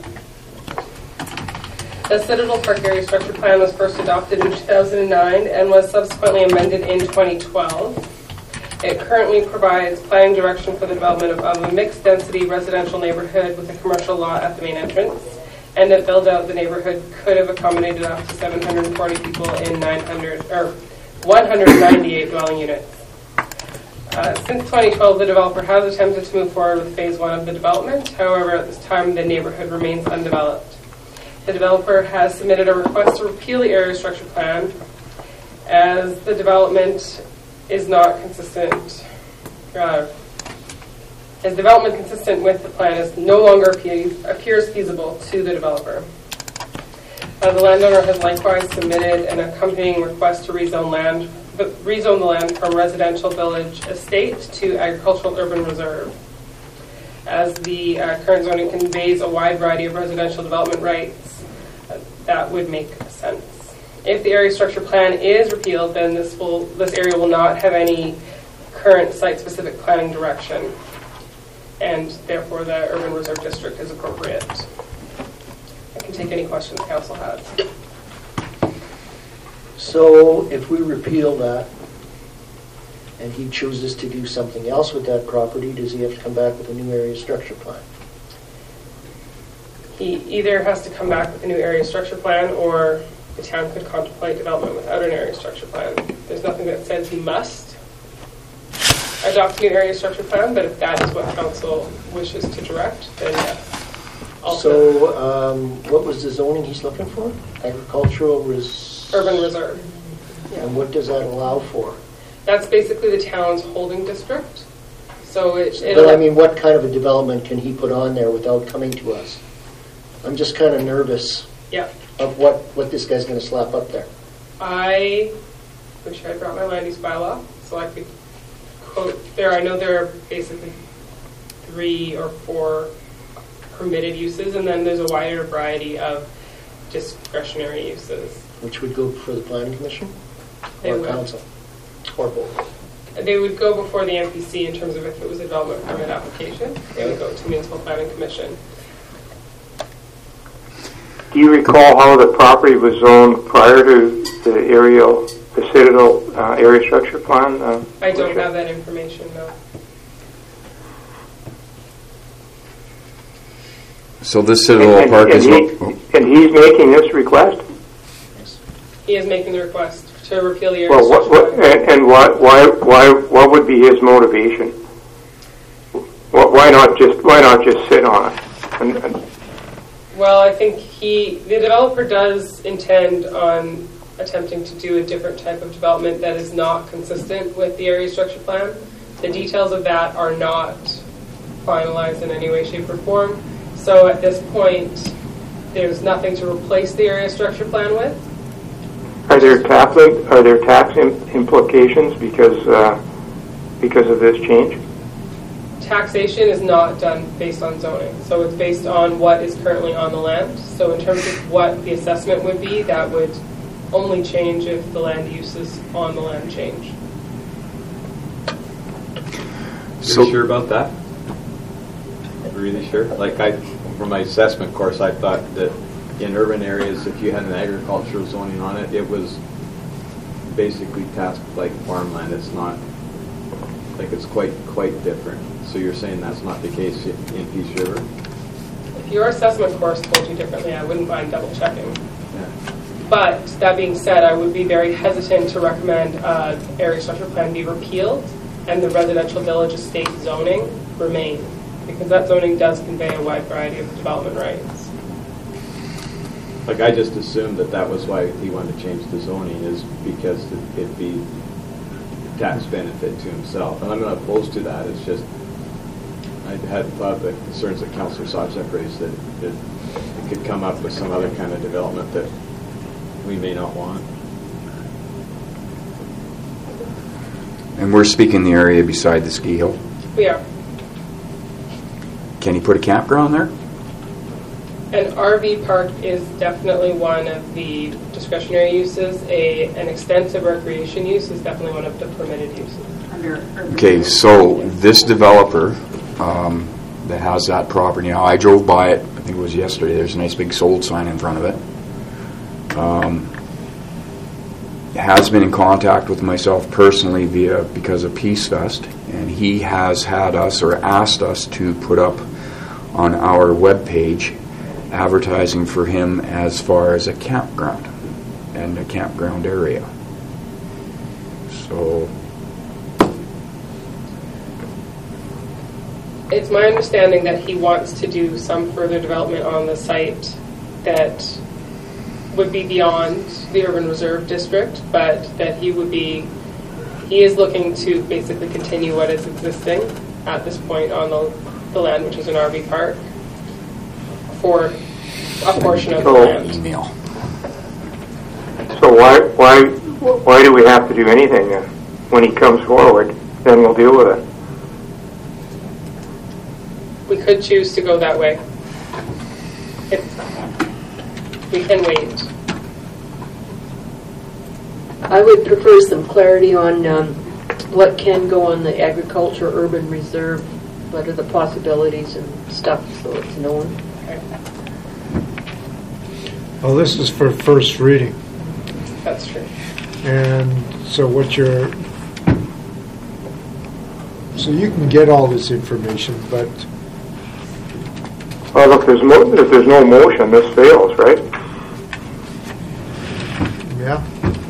You can table the bylaw. That being said, if we pass first reading, we have 2 years before the bylaw goes to its natural death. So we have time to work through the questions and to bring forward more information to council. Well, I get the impression that councillors' concerns are you vacate an area structure plan and you then don't know what may go, so the individual may put development on there that is consistent with the zoning requirements but not meet the vision of the town. But can we not give it first reading and move it along, ask the administration to come back and answer the questions we've asked, and then we can take with it? I look at these dates on here, and I go, he brought this to council in 2007, and it's like, that's 10 years ago. Like, so a development where nothing's happened is taken 10 years. Now, obviously, part of it is his lack of funding or issues around it, but obviously it indicates to me there's just a significant time to bring a development from start to finish in this town. So wait 2 years and let it die? So are our councillors suggesting that we move the first reading? No, I'm not inclined to, but anyhow. Why not give it first reading Well, and then get the information, then we can decide? Well, you can make a motion for first reading and we'll just see how it goes. Okay.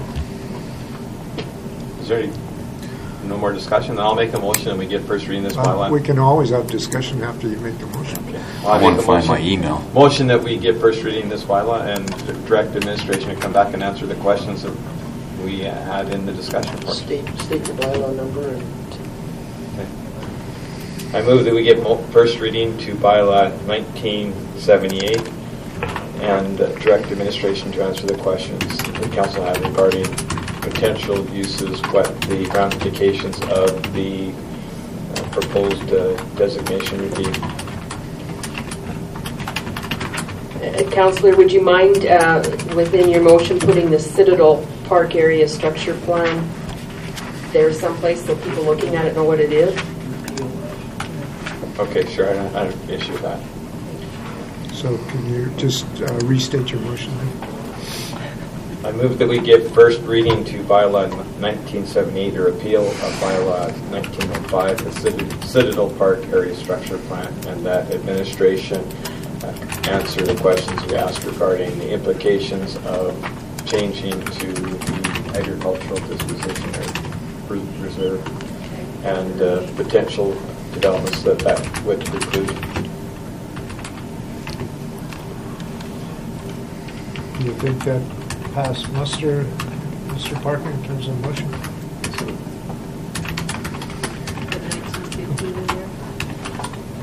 Yeah, he put 1905 or 1950? I said 1950, correct. What did you say, 1915? 1915. So any further Well, we're going to have further debate, Your Worship, or are we done? You can have further debate. my 2 minutes. So, Yep. so tell me again why we're doing this. So, if we just sit on this, when he comes forward with a plan, whatever that plan is, that plan will consider the current designation for the land, and at which time he can decide whether it's agricultural urban or R1 or whatever it is that his proposal is. So what's the, I don't see the advantage of doing this. So could the CAO explain to me why I'm going to support this? Well, the CAO isn't the one that made the motion, so. Well, I know, but he can tell me the rationale for it. Like, why am I second guessing what a developer is going to do? The developer can bring forward his development, and if the current area structure plan doesn't suit it, then he can bring forward his current plan and request a change in the land use that meets what his suggestion is or what his development is, and then we'll vote on it. Hey, Councillor. Like, I don't see what this is getting us in terms of changing the designation. Like how are we any further ahead? Fair enough. So, Mr. But Parker. like the developer could come back with a proposal, and we'll say, well, we already changed it to agricultural urban, and we'll say, well, oh gee, what your proposal is doesn't meet agricultural urban, so then we end up changing it back to R1. So let's just leave it. So, unless I'm missing something. So, Mr. Parker, a question was posed to you, so I'll allow you to answer. Thank you very much. Actually, Councillor Needham, your suggestion is quite a valid suggestion, and Council does have the opportunity to say, yeah, that's exactly where you should go, is wait until the actual proposal is made forward. What we do know is that the current area structure plan, the developer is not and has no intention of implementing. That is something that we do know. So just to clarify, Alicia, you're saying that it doesn't make sense to repeal the area structure plan without changing the zoning. Is that what you're saying, and that's why this is going hand in hand? Yes. I am saying that if the land doesn't have an area structure plan attached to it, then it should be agricultural urban reserve, which is the town's holding district for land that is not ready for urban development. So, and right now he's telling us he wants to repeal the area structure plan because he has no intention of developing that, but he hasn't indicated what, if anything, he's planning to do with that property. He's working on developing a new plan, or a new concept.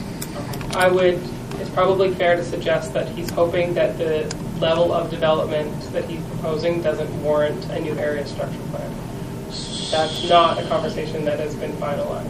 So if we repeal this one, what happens to the existing activities he has on that property? In terms of the RV park? Yes. It is an existing use, and it would remain as such. Could he expand that throughout the property if he chose? Because it's an existing use? He'd just say, well, I want my whole property to be RV park now instead of just that strip. Not at the current zoning. But if you drop the current zoning and you go back to agricultural urban reserve, he theoretically could do that. He could just start slapping up things all over the place there. That's a good point. Which is my reasoning to agree with Councillor Needham. Let's get him to come forward with what his plan actually is. Then we'll decide if that's an acceptable use for that piece of property.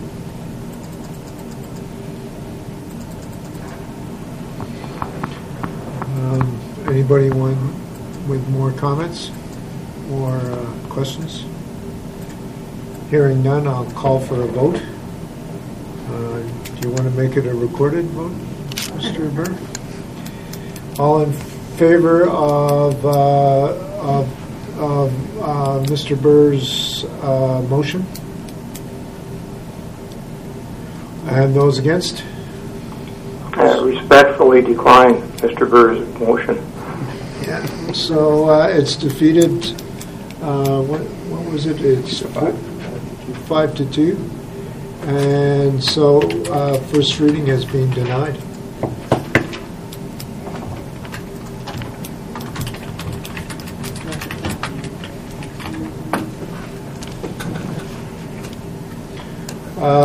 Amendment to Land Use Bylaw 1979.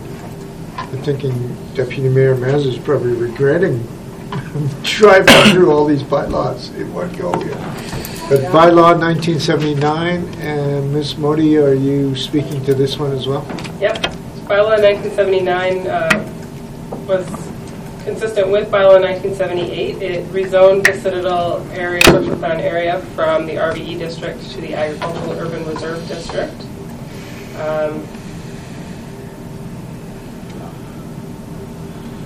So the options are, in this case, to provide first reading to the bylaw amendment that would rezone from RVE to Ag Urban Reserve, or to not provide first reading. I would suggest that we are consistent. And not provide first reading. Do we even need to consider it? I mean, the bylaw makes no sense, since how we killed the first one. So, but we do need a motion still to address this, don't we? No one makes a motion. Still make a motion. Oh, okay. Yeah, that's it. So do I hear a motion? I'll provide a motion to provide first reading to bylaw 1979 as amended. To which? What? Wasn't a motion. Yeah. Well, the trying to be advice consistent. was, Well, my motion was to put this on the floor, and then I'm going to vote against it. right, I understand that, but and that's why I'm saying that Mr. Parker advised us that if there is no motion made on this, the matter dies a natural death. Would that be Correct. That's my understanding as well. So do you still want to put a motion on this? No. Okay. I withdraw. Withdraw your motion? Okay. So there's no motion on bylaw 1979 is my understanding. Is that correct? And with the nodding of the heads in the affirmative, I will take that as yes, there is no motion. So I will declare a recess for 10-15 minutes, and if we can all come back in 10-15 minutes, we'll continue with the rest of the meeting. Through to new business, as there's no unfinished business. And the first item under new business is request for decision regarding the engineering consultant for, I believe this is the neighborhood renewal program for 2016. And Mr. McLaughlin will speak to this, is my understanding. So, Mr. McLaughlin, go ahead. Thank you, Your Worship and Council. So I've put all the details into a write-up here. I've had a chance to read it. We closed proposals on February 4th. We had a total of 3 consultants submit proposals for this work. So it'll be a tight timeline to design it, interact with the public, camera the sewer lines, do all the design work. It will be a tight timeline for this, so we certainly do need to move forward if we want to deliver that project this year. After reviewing the proposals, we had a 3-person selection committee review the proposals. Myself, Susan, your development officer, as well as Butch Mitchell, Public Works, review all the proposals and do all the scoring. And we're recommending award to Velocity Geomatics for the amount of $116,200. Right. And they're going to set up an office here in Peace River as well, I understand. Yeah, so just give you a little bit more detail on Velocity. Velocity Geomatics is an existing company in Grand Prairie. They do some engineering now, but they are predominantly a survey company. But Jason Schuler, who I'm sure you're all familiar with, has started working with them and will be a sort of a founding member of their new venture. Good. Mr. Mayor, I have a question about on the description of how the point system works. The adjustment to 60 days, 60 construction days. Can Mr. McLaughlin maybe explain what is that or what's that? Yes, absolutely. So all of the consultants give us a very detailed spreadsheet of their costs, and they're broken down into different phases: preliminary design, construction, and then the work that goes on after a project, putting together all the final details. Well, during that construction piece, they need to be on site, but they're not really in control of the job in terms of how fast it's proceeding. That's up to the contractor. But in their proposal, based on their experience, they put forward how many days they think it will take and put their costs. But then when I'm comparing costs of the consultants, you need to adjust those costs based on a daily rate to bring it so that you're comparing the consultants to the same number of days. And so we adjusted the number of days in their proposals, so we were comparing all the consultants to 60 days worth of construction. So they would be supervising for 60 days? Yes. Correct. But some of the other proposals only had 45 days in their submission, but we need to compare them as if they were all going to be out there for the same number of days. So basically you take the longest number or the highest 60 days as opposed to 45 and go from there? You could have done it just as fairly by taking the shortest one and deducting them all. But you need to do your best to get an apples to apples comparison. Trent, remind me again, we had an open house, I believe, at the Baptist Church, and if I recall, you were there. Is this correct? Okay, so that's this project then, right? Yes. Okay, I just live in Peace River. I don't know street addresses, so it's all right, fair enough. And whatever this is, does it include trying to save some of the trees on that street? Yes. And all the proposals talked about that a little bit, but I actually think this proposal from Velocity probably addressed it the best. They, obviously we need to research the idea of lining first and not completely open digging everything, but that's if we determine that's possible through the design phase. We will try our best, but that's all we can do. Do we know which of the underground, like I know the sewers are an issue there. I live on that street. I know the sewers issue. Are the water lines a problem as well? There have been a number, in all likelihood, potentially both lines. Based on age and material type, I believe they're both an issue. Need to either be lined or replaced. And for even the water line, they talk about technology called pipe bursting. And I'm not even familiar with that too much myself, but that's one of the ideas they will look at during the design phase. Okay. So your recommendation is, Mr. McLaughlin?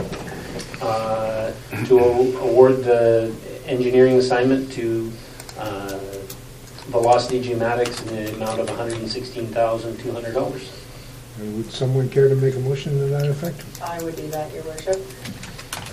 Okay. All in favor of Councillor Benke's motion? In favor. Everyone's in favor? Passed. Thank you so much. Thanks, Trent. The next item is 101st Street enforcement stats. This is around crosswalk safety. Councillor Ford requested that this item be put on, and I'll get him to speak to it. Thank you, Your Worship. As everybody is aware, we've had some excessive speed issues on 101st Street, originally originating from a complaint coming from the Senior Center. Global Traffic has done a wonderful job as far as helping detour some of those speeds. The reports that are supplied will show that the speeding tickets are going down. The first report from October, myself and Staff Sergeant Brent Meyer presented that report to the seniors a while ago.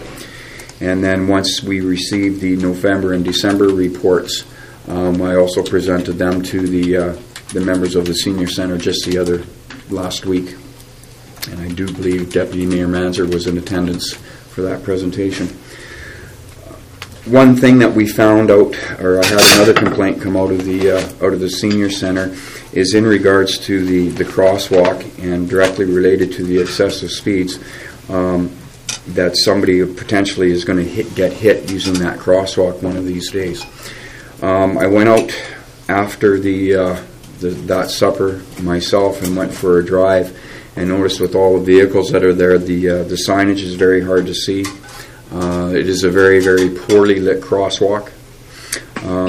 So what the idea was, and we spoke to the RCMP Community Advisory Committee about it, and they suggested that we come back to council and do an official ask, is to get letters of recommendation from our surrounding municipalities, Grimshaw, Napa, MDFP, Northern Sunrise County, County of Northern Lights, in regards to getting a letter of support, as well as from the RCMP and the CAC group, is that the senior center here in town is utilized by this entire region, and that specific crosswalk does fall on secondary highway 744.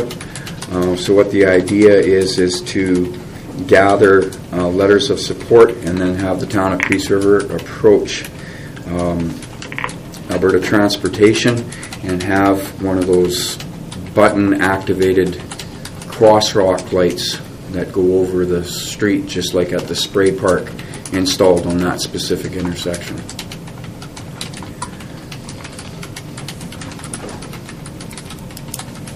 So is that it? That's basically the presentation. So what my motion would be, Your Worship, would be I'd like to put a motion on the table that the town of Peace River contact our municipal neighbors and write a letter asking them for a letter of support to approach Alberta Transportation for this specific sidewalk or crosswalk project. So I have a question for you, Mr. Ford. Do you know how much one of these crosswalks will cost?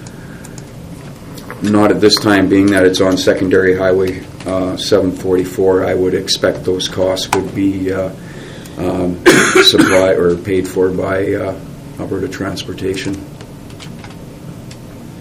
So the taxpayer of Alberta? Hopefully. But you don't know how much one of these crosswalks costs? Not at this time. That would be something that we could ask Alberta Transportation about. about. Mr. McLaughlin left because there was a request for a similar lighted crosswalk at BCMI to allow their workers to go across to go from one side of the hotel to the other. And it was defeated because the primary reason was the cost. I can't remember what the cost was, but I'm sure it's, you remember, Mr. Needham? I don't, Your Worship. I do remember the discussion, and that cost, of course, the hotel operator wasn't prepared to do anything, and it was to be all on the town of Peace River, so it was enough that the motion failed. So at that crosswalk, though, the speed limit was put down to 30 kilometers per hour, right? I do. I think I saw some signs in regards to that, because there is a 30K sign there. My other question with respect to this is there a certain distance that, I don't know, whoever puts up these lights looks at between the button-type lights? So can it be on the same block or whatever? Well, the city of Edmonton puts that up on their puts that up on their website. I can't, I'm on a common website here, so I can't send you an email, but you just need to type into Google City of Edmonton crosswalks. So they have pedestrian crosswalks, marked crosswalks, which is the one that you're on right now. So marked crosswalks are used where vehicle volumes are relatively light, 400 to 2,000 vehicles per hour, and the posted speed limit is less than 60 kilometers per hour. So, Mr. Ford, do you think the vehicle traffic there is over 400 vehicles per hour? I think the traffic count would support, I'm not, depending on the time of day, the traffic count would support those numbers, being that's a main, that is secondary Highway 744 that runs up to Mary Ring. So, Staff Sergeant Meyer, would you think that there's traffic of 400 plus vehicles an hour? Sustained throughout the day? No. It says 400 to 2,000. Definitely during the time, in the morning and the evening, perhaps. Perhaps. Well, maybe that's what the letter needs to go to Alberta Transportation. Maybe that's the first step before we lobby them for a piece of infrastructure which we're not sure of the cost of, but setting us aside just in terms of the need, whether or not transportation could provide that information, and then what the process is to actually put one over a secondary highway. So then there's zebra-marked crosswalks. Zebra-marked crosswalks are used at mid-block and right turn cutoff crossing points and non-standard or offset intersections where drivers may not expect to see pedestrians. Then the next level up, which is what you want, pedestrian-activated amber flashers. Would that be correct, the amber flashers? That is correct. While active, amber traffic lights flash to warn drivers they must slow to the indicated speed and stop for pedestrians. This signal enhances pedestrian visibility and safety in areas with moderate to high traffic volumes. And so moderate to high is different than relatively light, and relatively light was defined as 400 to 2,000 vehicles per hour. Pedestrian-activated signals are traditional green, amber, red traffic lights, so you wouldn't want that. And I think there was another item here that's basically said they wouldn't be putting in crosswalks that are more than you have to have at least a distance of 200 meters. So we have an amber flash crosswalk that's not on the provincial highway, but is just right off the provincial highway, right? Yes, that would be the one located at the spray park. And just to highlight, this is the same crosswalk that the town of Peace River has just modified for wheelchair access as well. The one you're proposing? Proposing to have the amber lights put across, that is correct. I could go for this if we moved the other ones down.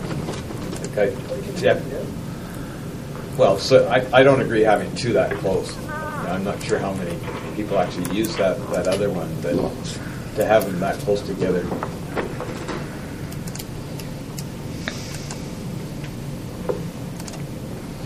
So, well, we can write a letter, but I can't see them. I see them very well talking about rules that they have on this.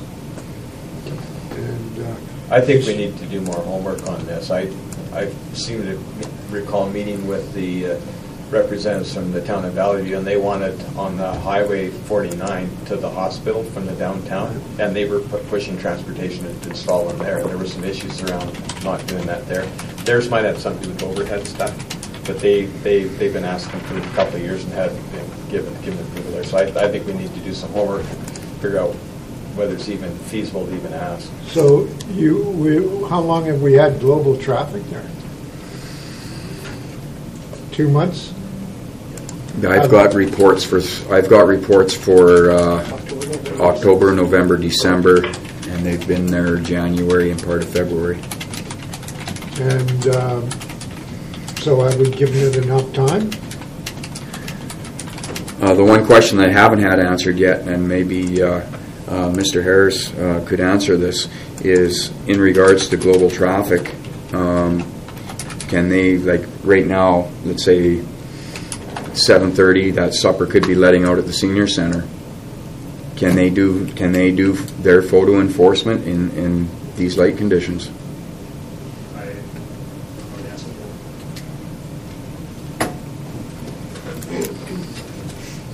I wish I had an answer as well, but in my meeting with Lance and traffic previously, I don't believe that question was profit.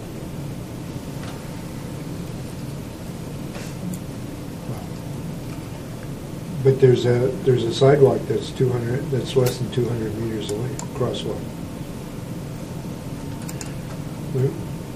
Well, first of all, and the question is, so we have a 90-degree turn to get onto this highway, and then the highway continues on for about a block, and then there's another 90-degree turn.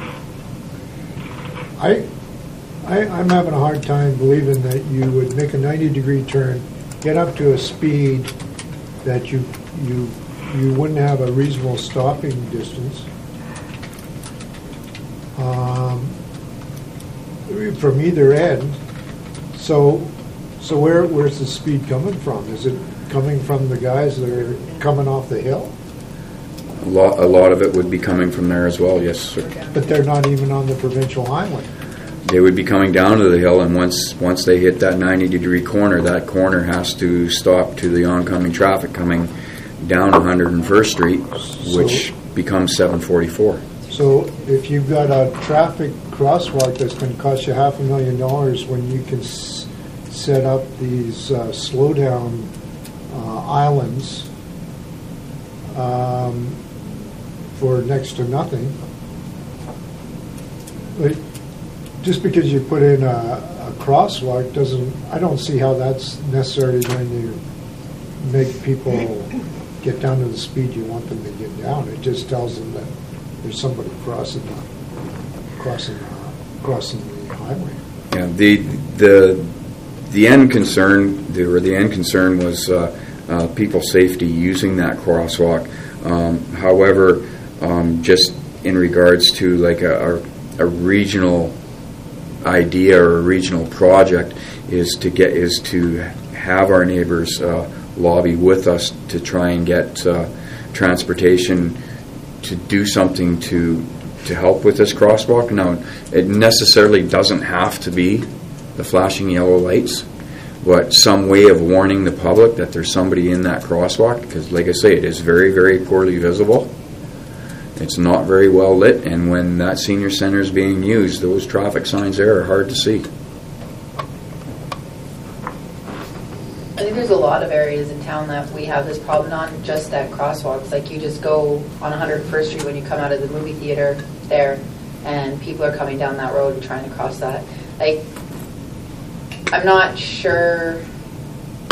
I think the speeding is probably the first issue that we need to address, and I don't know if it was all of October. I don't think it was all of October that they were down there. Personally, I'd like to see us take a good kick at trying to slow people down on those roads, because it's not just that crosswalk that there's this issue. So I don't know. That would be my preference right now. But. Well, we can write the letter. I guess it doesn't cost us anything to write a letter, but why are we putting Alberta Transportation in? Like, the probability they're going to say yes is 0 to nil. I tend to agree with Councillor Burr's ideas that, let's take another look at this and get a little more research on what we're even asking. I mean, you're right, we could go to the neighbors and say, give us a letter of support, but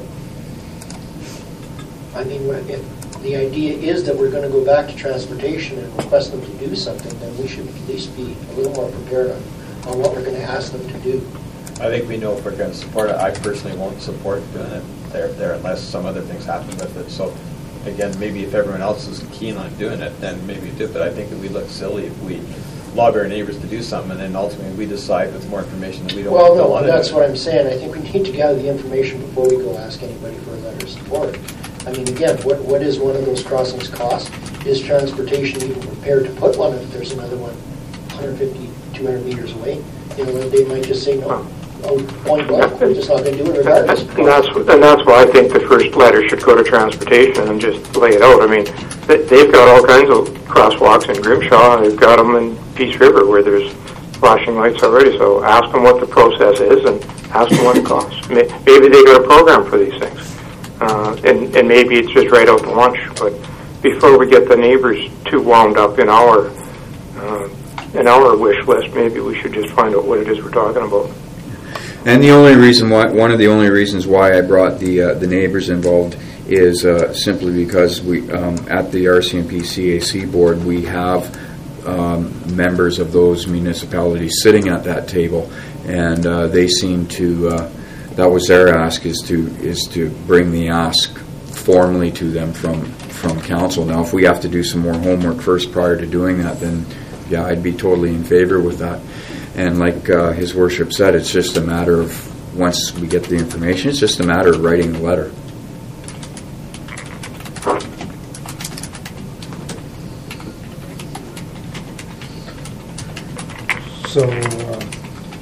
So do you want to spend some time getting some more information together? Or do you want to make a motion right now? There's a motion on the floor. Yeah, there's one. Did he actually put the motion on the floor? Yeah. So do you want to withdraw the motion and get more information, or do you want to? Do you want me to get the information, or? Don't you direct it? Pardon me? You should direct it, man. So what about that motion? I would withdraw my first motion.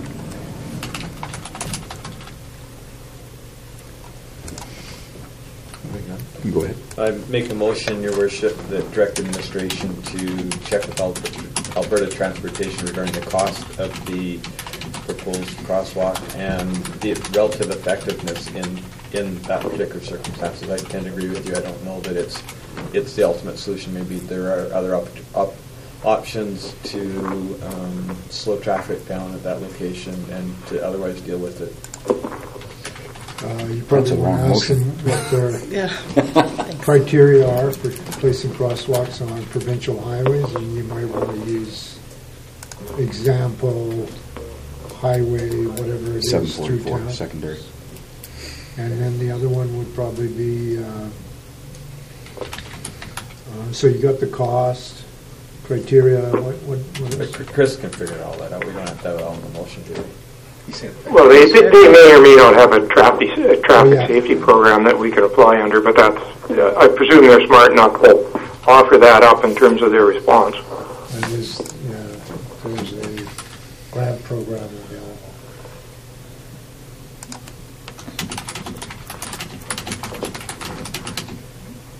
Hopefully it's not the same program they use to do interchanges. Well, they don't have money for interchanges, so... That was my point. Okay, so all in favor of Mr. Burr's motion? In favor. Okay, next item. Thank you, Your Worship. So, next... Okay. So this takes us to reports, check registry. Are there any questions to be asked that councillors wish to ask of administration on the check registry?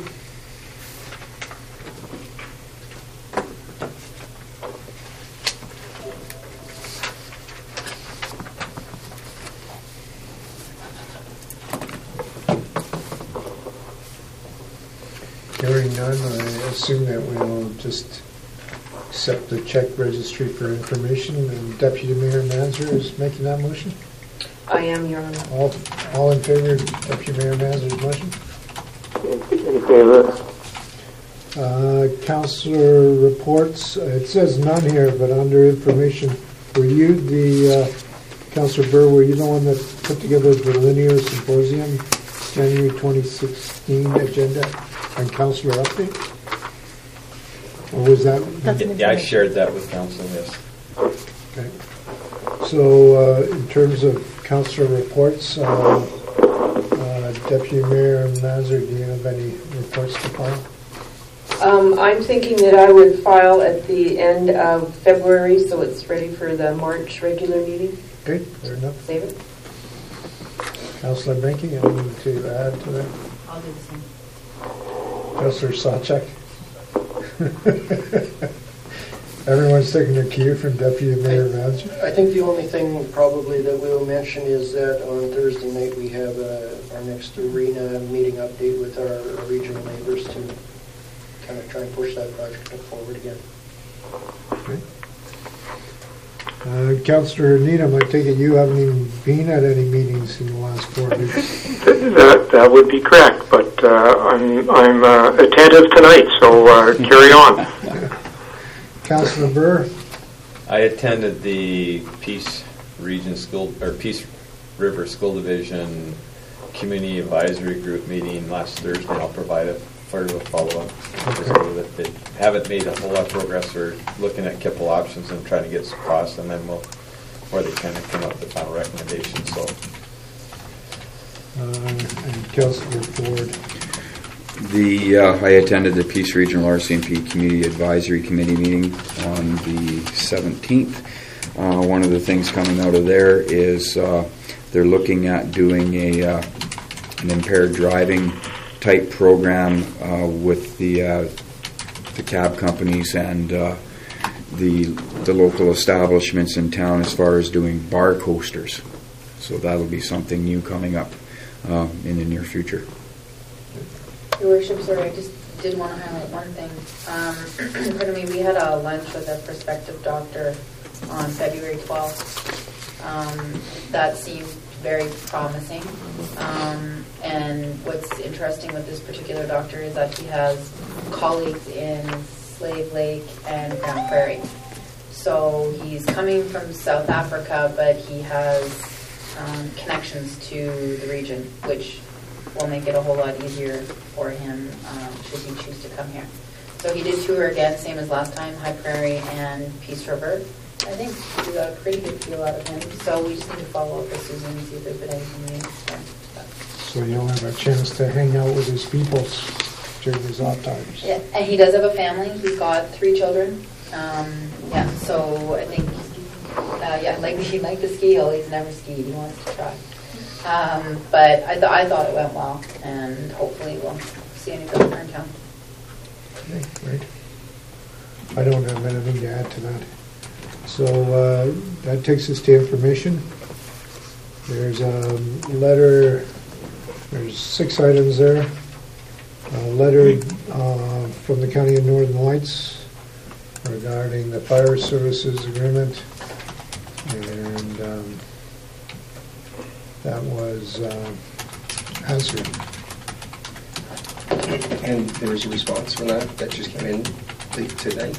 Oh, okay. And what they're looking for is we requested to have a meeting with them. Right. And they're just saying if we can propose some dates for them. They gave a list of dates. So we asked if we could do it before March 15th. But it might be difficult to do it before March 15th, they're saying. So maybe the last week of March. If council has some free dates on the last week of March, you can take a look. Maybe I can go back with 1 or 2 dates. Is this whole council and whole council? Correct. Oh, okay. And then what would happen is the representatives from provincial government would come up also, and they would talk about the program that they offer, the mediation program. So we included this in the information part, but we didn't include our response or their response to that. So. Yeah, it just came, literally. Right, okay. But we don't have our response to this, so we should endeavor to include that so there's some continuity in the next package.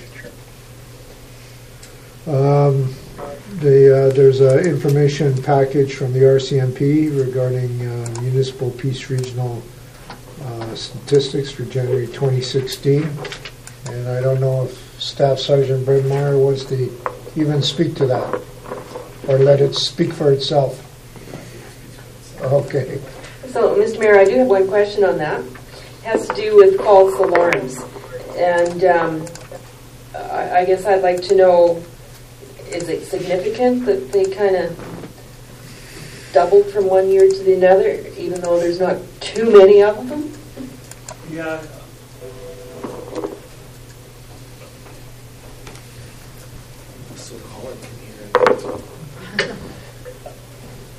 False alarms are significant. The more people that install them in their homes, or as more people get smartphones, I may have spoken about this before here, everyone has an emergency button. Every one of them has to be investigated. Thankfully, more and more, those that are repeated are falling off, but I would say in the last 5 years, there's been an explosion of false alarms with the increase of home alarms and the increase of smartphones being used by people. So it is a drain on resources for sure. So do people, if they seem to have constant false alarms or a certain number, do they get charged like a cost for the police coming or somebody coming? Or not presently. We don't have, with all the different areas that we look after, we don't have something uniform throughout by any means. But that is definitely something, I mean, that I could take to our community advisory committee as a topic, to have a false alarm bylaw maybe adopted throughout the areas that we serve. I have seen it attempted in other areas, such as Slave Lake. I'm just wondering, like, if it's worthwhile, then to me that would be yes, because it takes resources to look after these things. So, but if it doesn't really produce a lessening. Yeah. There's also something else to be aware of, cell phones that are discontinued with a provider. As long as they have power, if you dial 911, it still dials us. It's kind of a neat thing so that people can get a hold of you theoretically. But more often than not, people take their old phones and give them to kids and let them play. On a fact that not a lot of people know, they actually still will work. Just for 911s, and that's it. So on those alarms, and my wife bought a system, and I'm the one that sets it off. Yeah. They don't call you when I first set it off, right? No, depending on the system, depending on if you have a key holder indicated, and every system's different. So more often than not, it's can be a phone call to the key holder, the homeowner, a neighbor who's been identified, or even some systems now send like a text message or email to the system owner. But everyone is so different. I get all three. So oftentimes, once a new business or someone new looking after a building isn't aware that the fax machine sets off the alarm, or the cat sets off, or there's lots of different things that for different systems that cause problems. In the winter, when we have the air systems change and the draw is different, oftentimes right when it gets really, really cold, we'll see an increase in alarms in those evenings, but that's tempering off in the last, I would say, more recently, because the systems are better, I would say, or the systems have become better at detecting things. So how do they handle false alarms in the city of Edmonton? I can't imagine the police force responds to it. It's throughout every police force. They likely do have a bylaw. I can't actually speak to whether they do, but I would imagine they definitely have something. Certain policing areas have went to, if there's less than 2 hits, we don't attend. But, once you get the panic alarm, which there's lots of people, or even seniors, that have a panic alarm or something, that's one you go to. Yeah.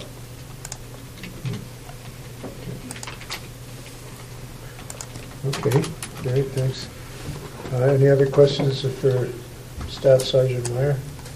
So so you're suggesting a bylaw, it could be something we should look at, or do you want to take it back? It could be something that Oren and I can take that community advisory committee, like Oren advised, that is all the counties and the town,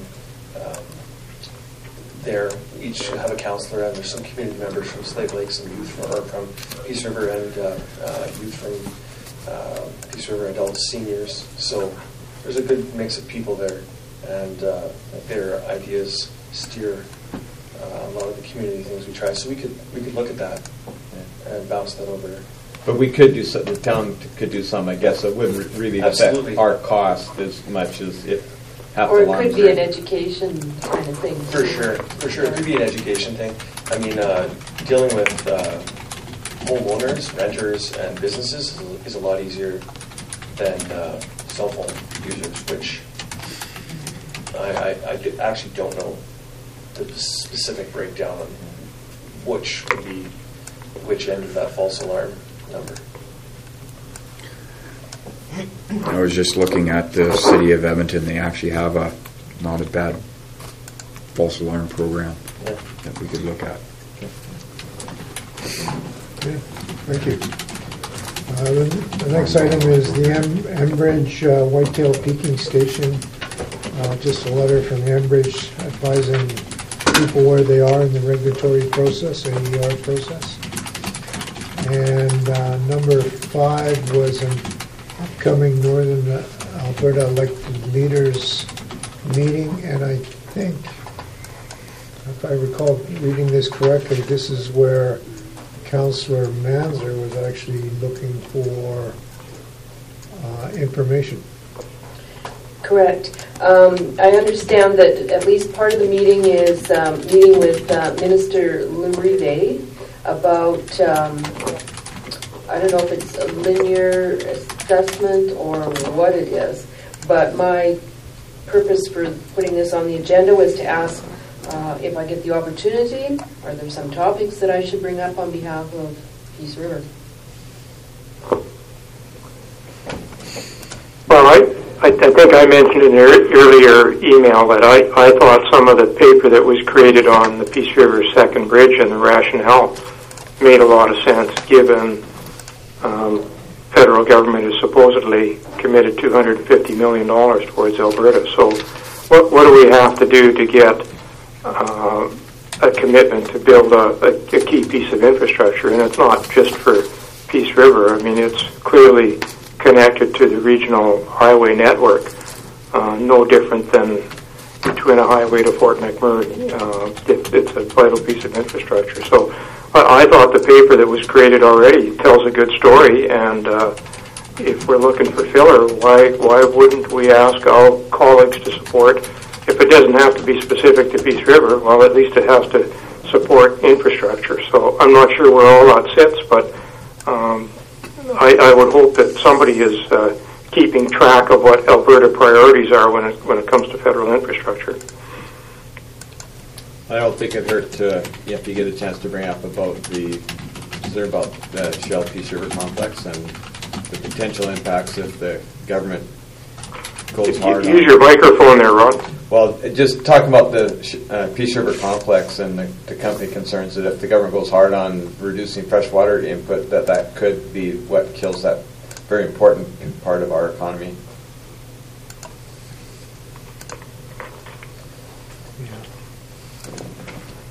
Okay, so I guess I would just ask councillors if they've got other topics that they forward them to me through email. And go from there. Thank you. Okay. Mr. Parker, are there any notices of motion? There are none, Your Worship. So before we go... Was anyone going to do a motion to accept those information items? Yes. Somebody will. Who's going to make a motion? I'll make a motion to accept the information items 11.1 to 11.5. For information? For information, yeah. All in favor? In favor. Thank you. So before we go in camera, Key communication items? we'll do key communication items. So we'll give the press an opportunity to highlight what they think is newsworthy, and if they want any further information or want to ask some questions or a soundbite or support that? Well, there's the engineering consultant memo there that Trent McLaughlin was here for. Right, so that'll be for the 2016 version of the neighborhood renewal program. Okay. And Talk to you about that one. so there. Okay, so you want to talk to me about that one? Okay. Yeah, sure. Okay, and around 1975, I believe. Is that the Land use bylaw. land use bylaw? Okay. The public hearing. Who wants to speak to that? I'm thinking either Mr. Sawchuk or Ms. Benke. That's what I'm thinking. So which one of you wants to take What that are one? we That's talking about with that? yeah. We defeated that one, I guess. Didn't we? Well, no. 1975 was the public hearing. It was the public hearing. 79. Oh, okay. 75 is the public hearing. So I So don't does know. anybody want to? So we had first reading. 77 would be a good one, too. No, there was nothing with that public hearing. There was no motion that came out Oh, yeah, until there was- 1975. All right. But we can. 77, I think, is the fees and charges bylaw there. Fees and charges, yeah. So Mr. Ford, you can talk to Mr. Ford. He's very passionate about that. He's also on the community services board, so. That.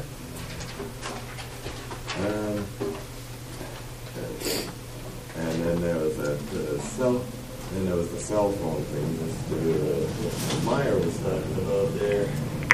Cool. Sure, you can talk to Mr. Meyer directly. Other than that, I don't You can call 911 and talk to him.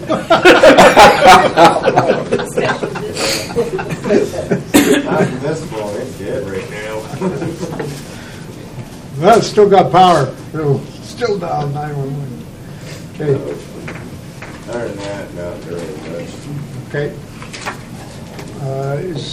So, Mr. Dietrich, is there anything that it's noteworthy of getting out on the website?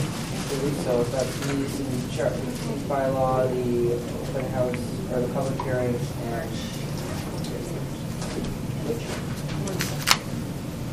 and the engineering consultant.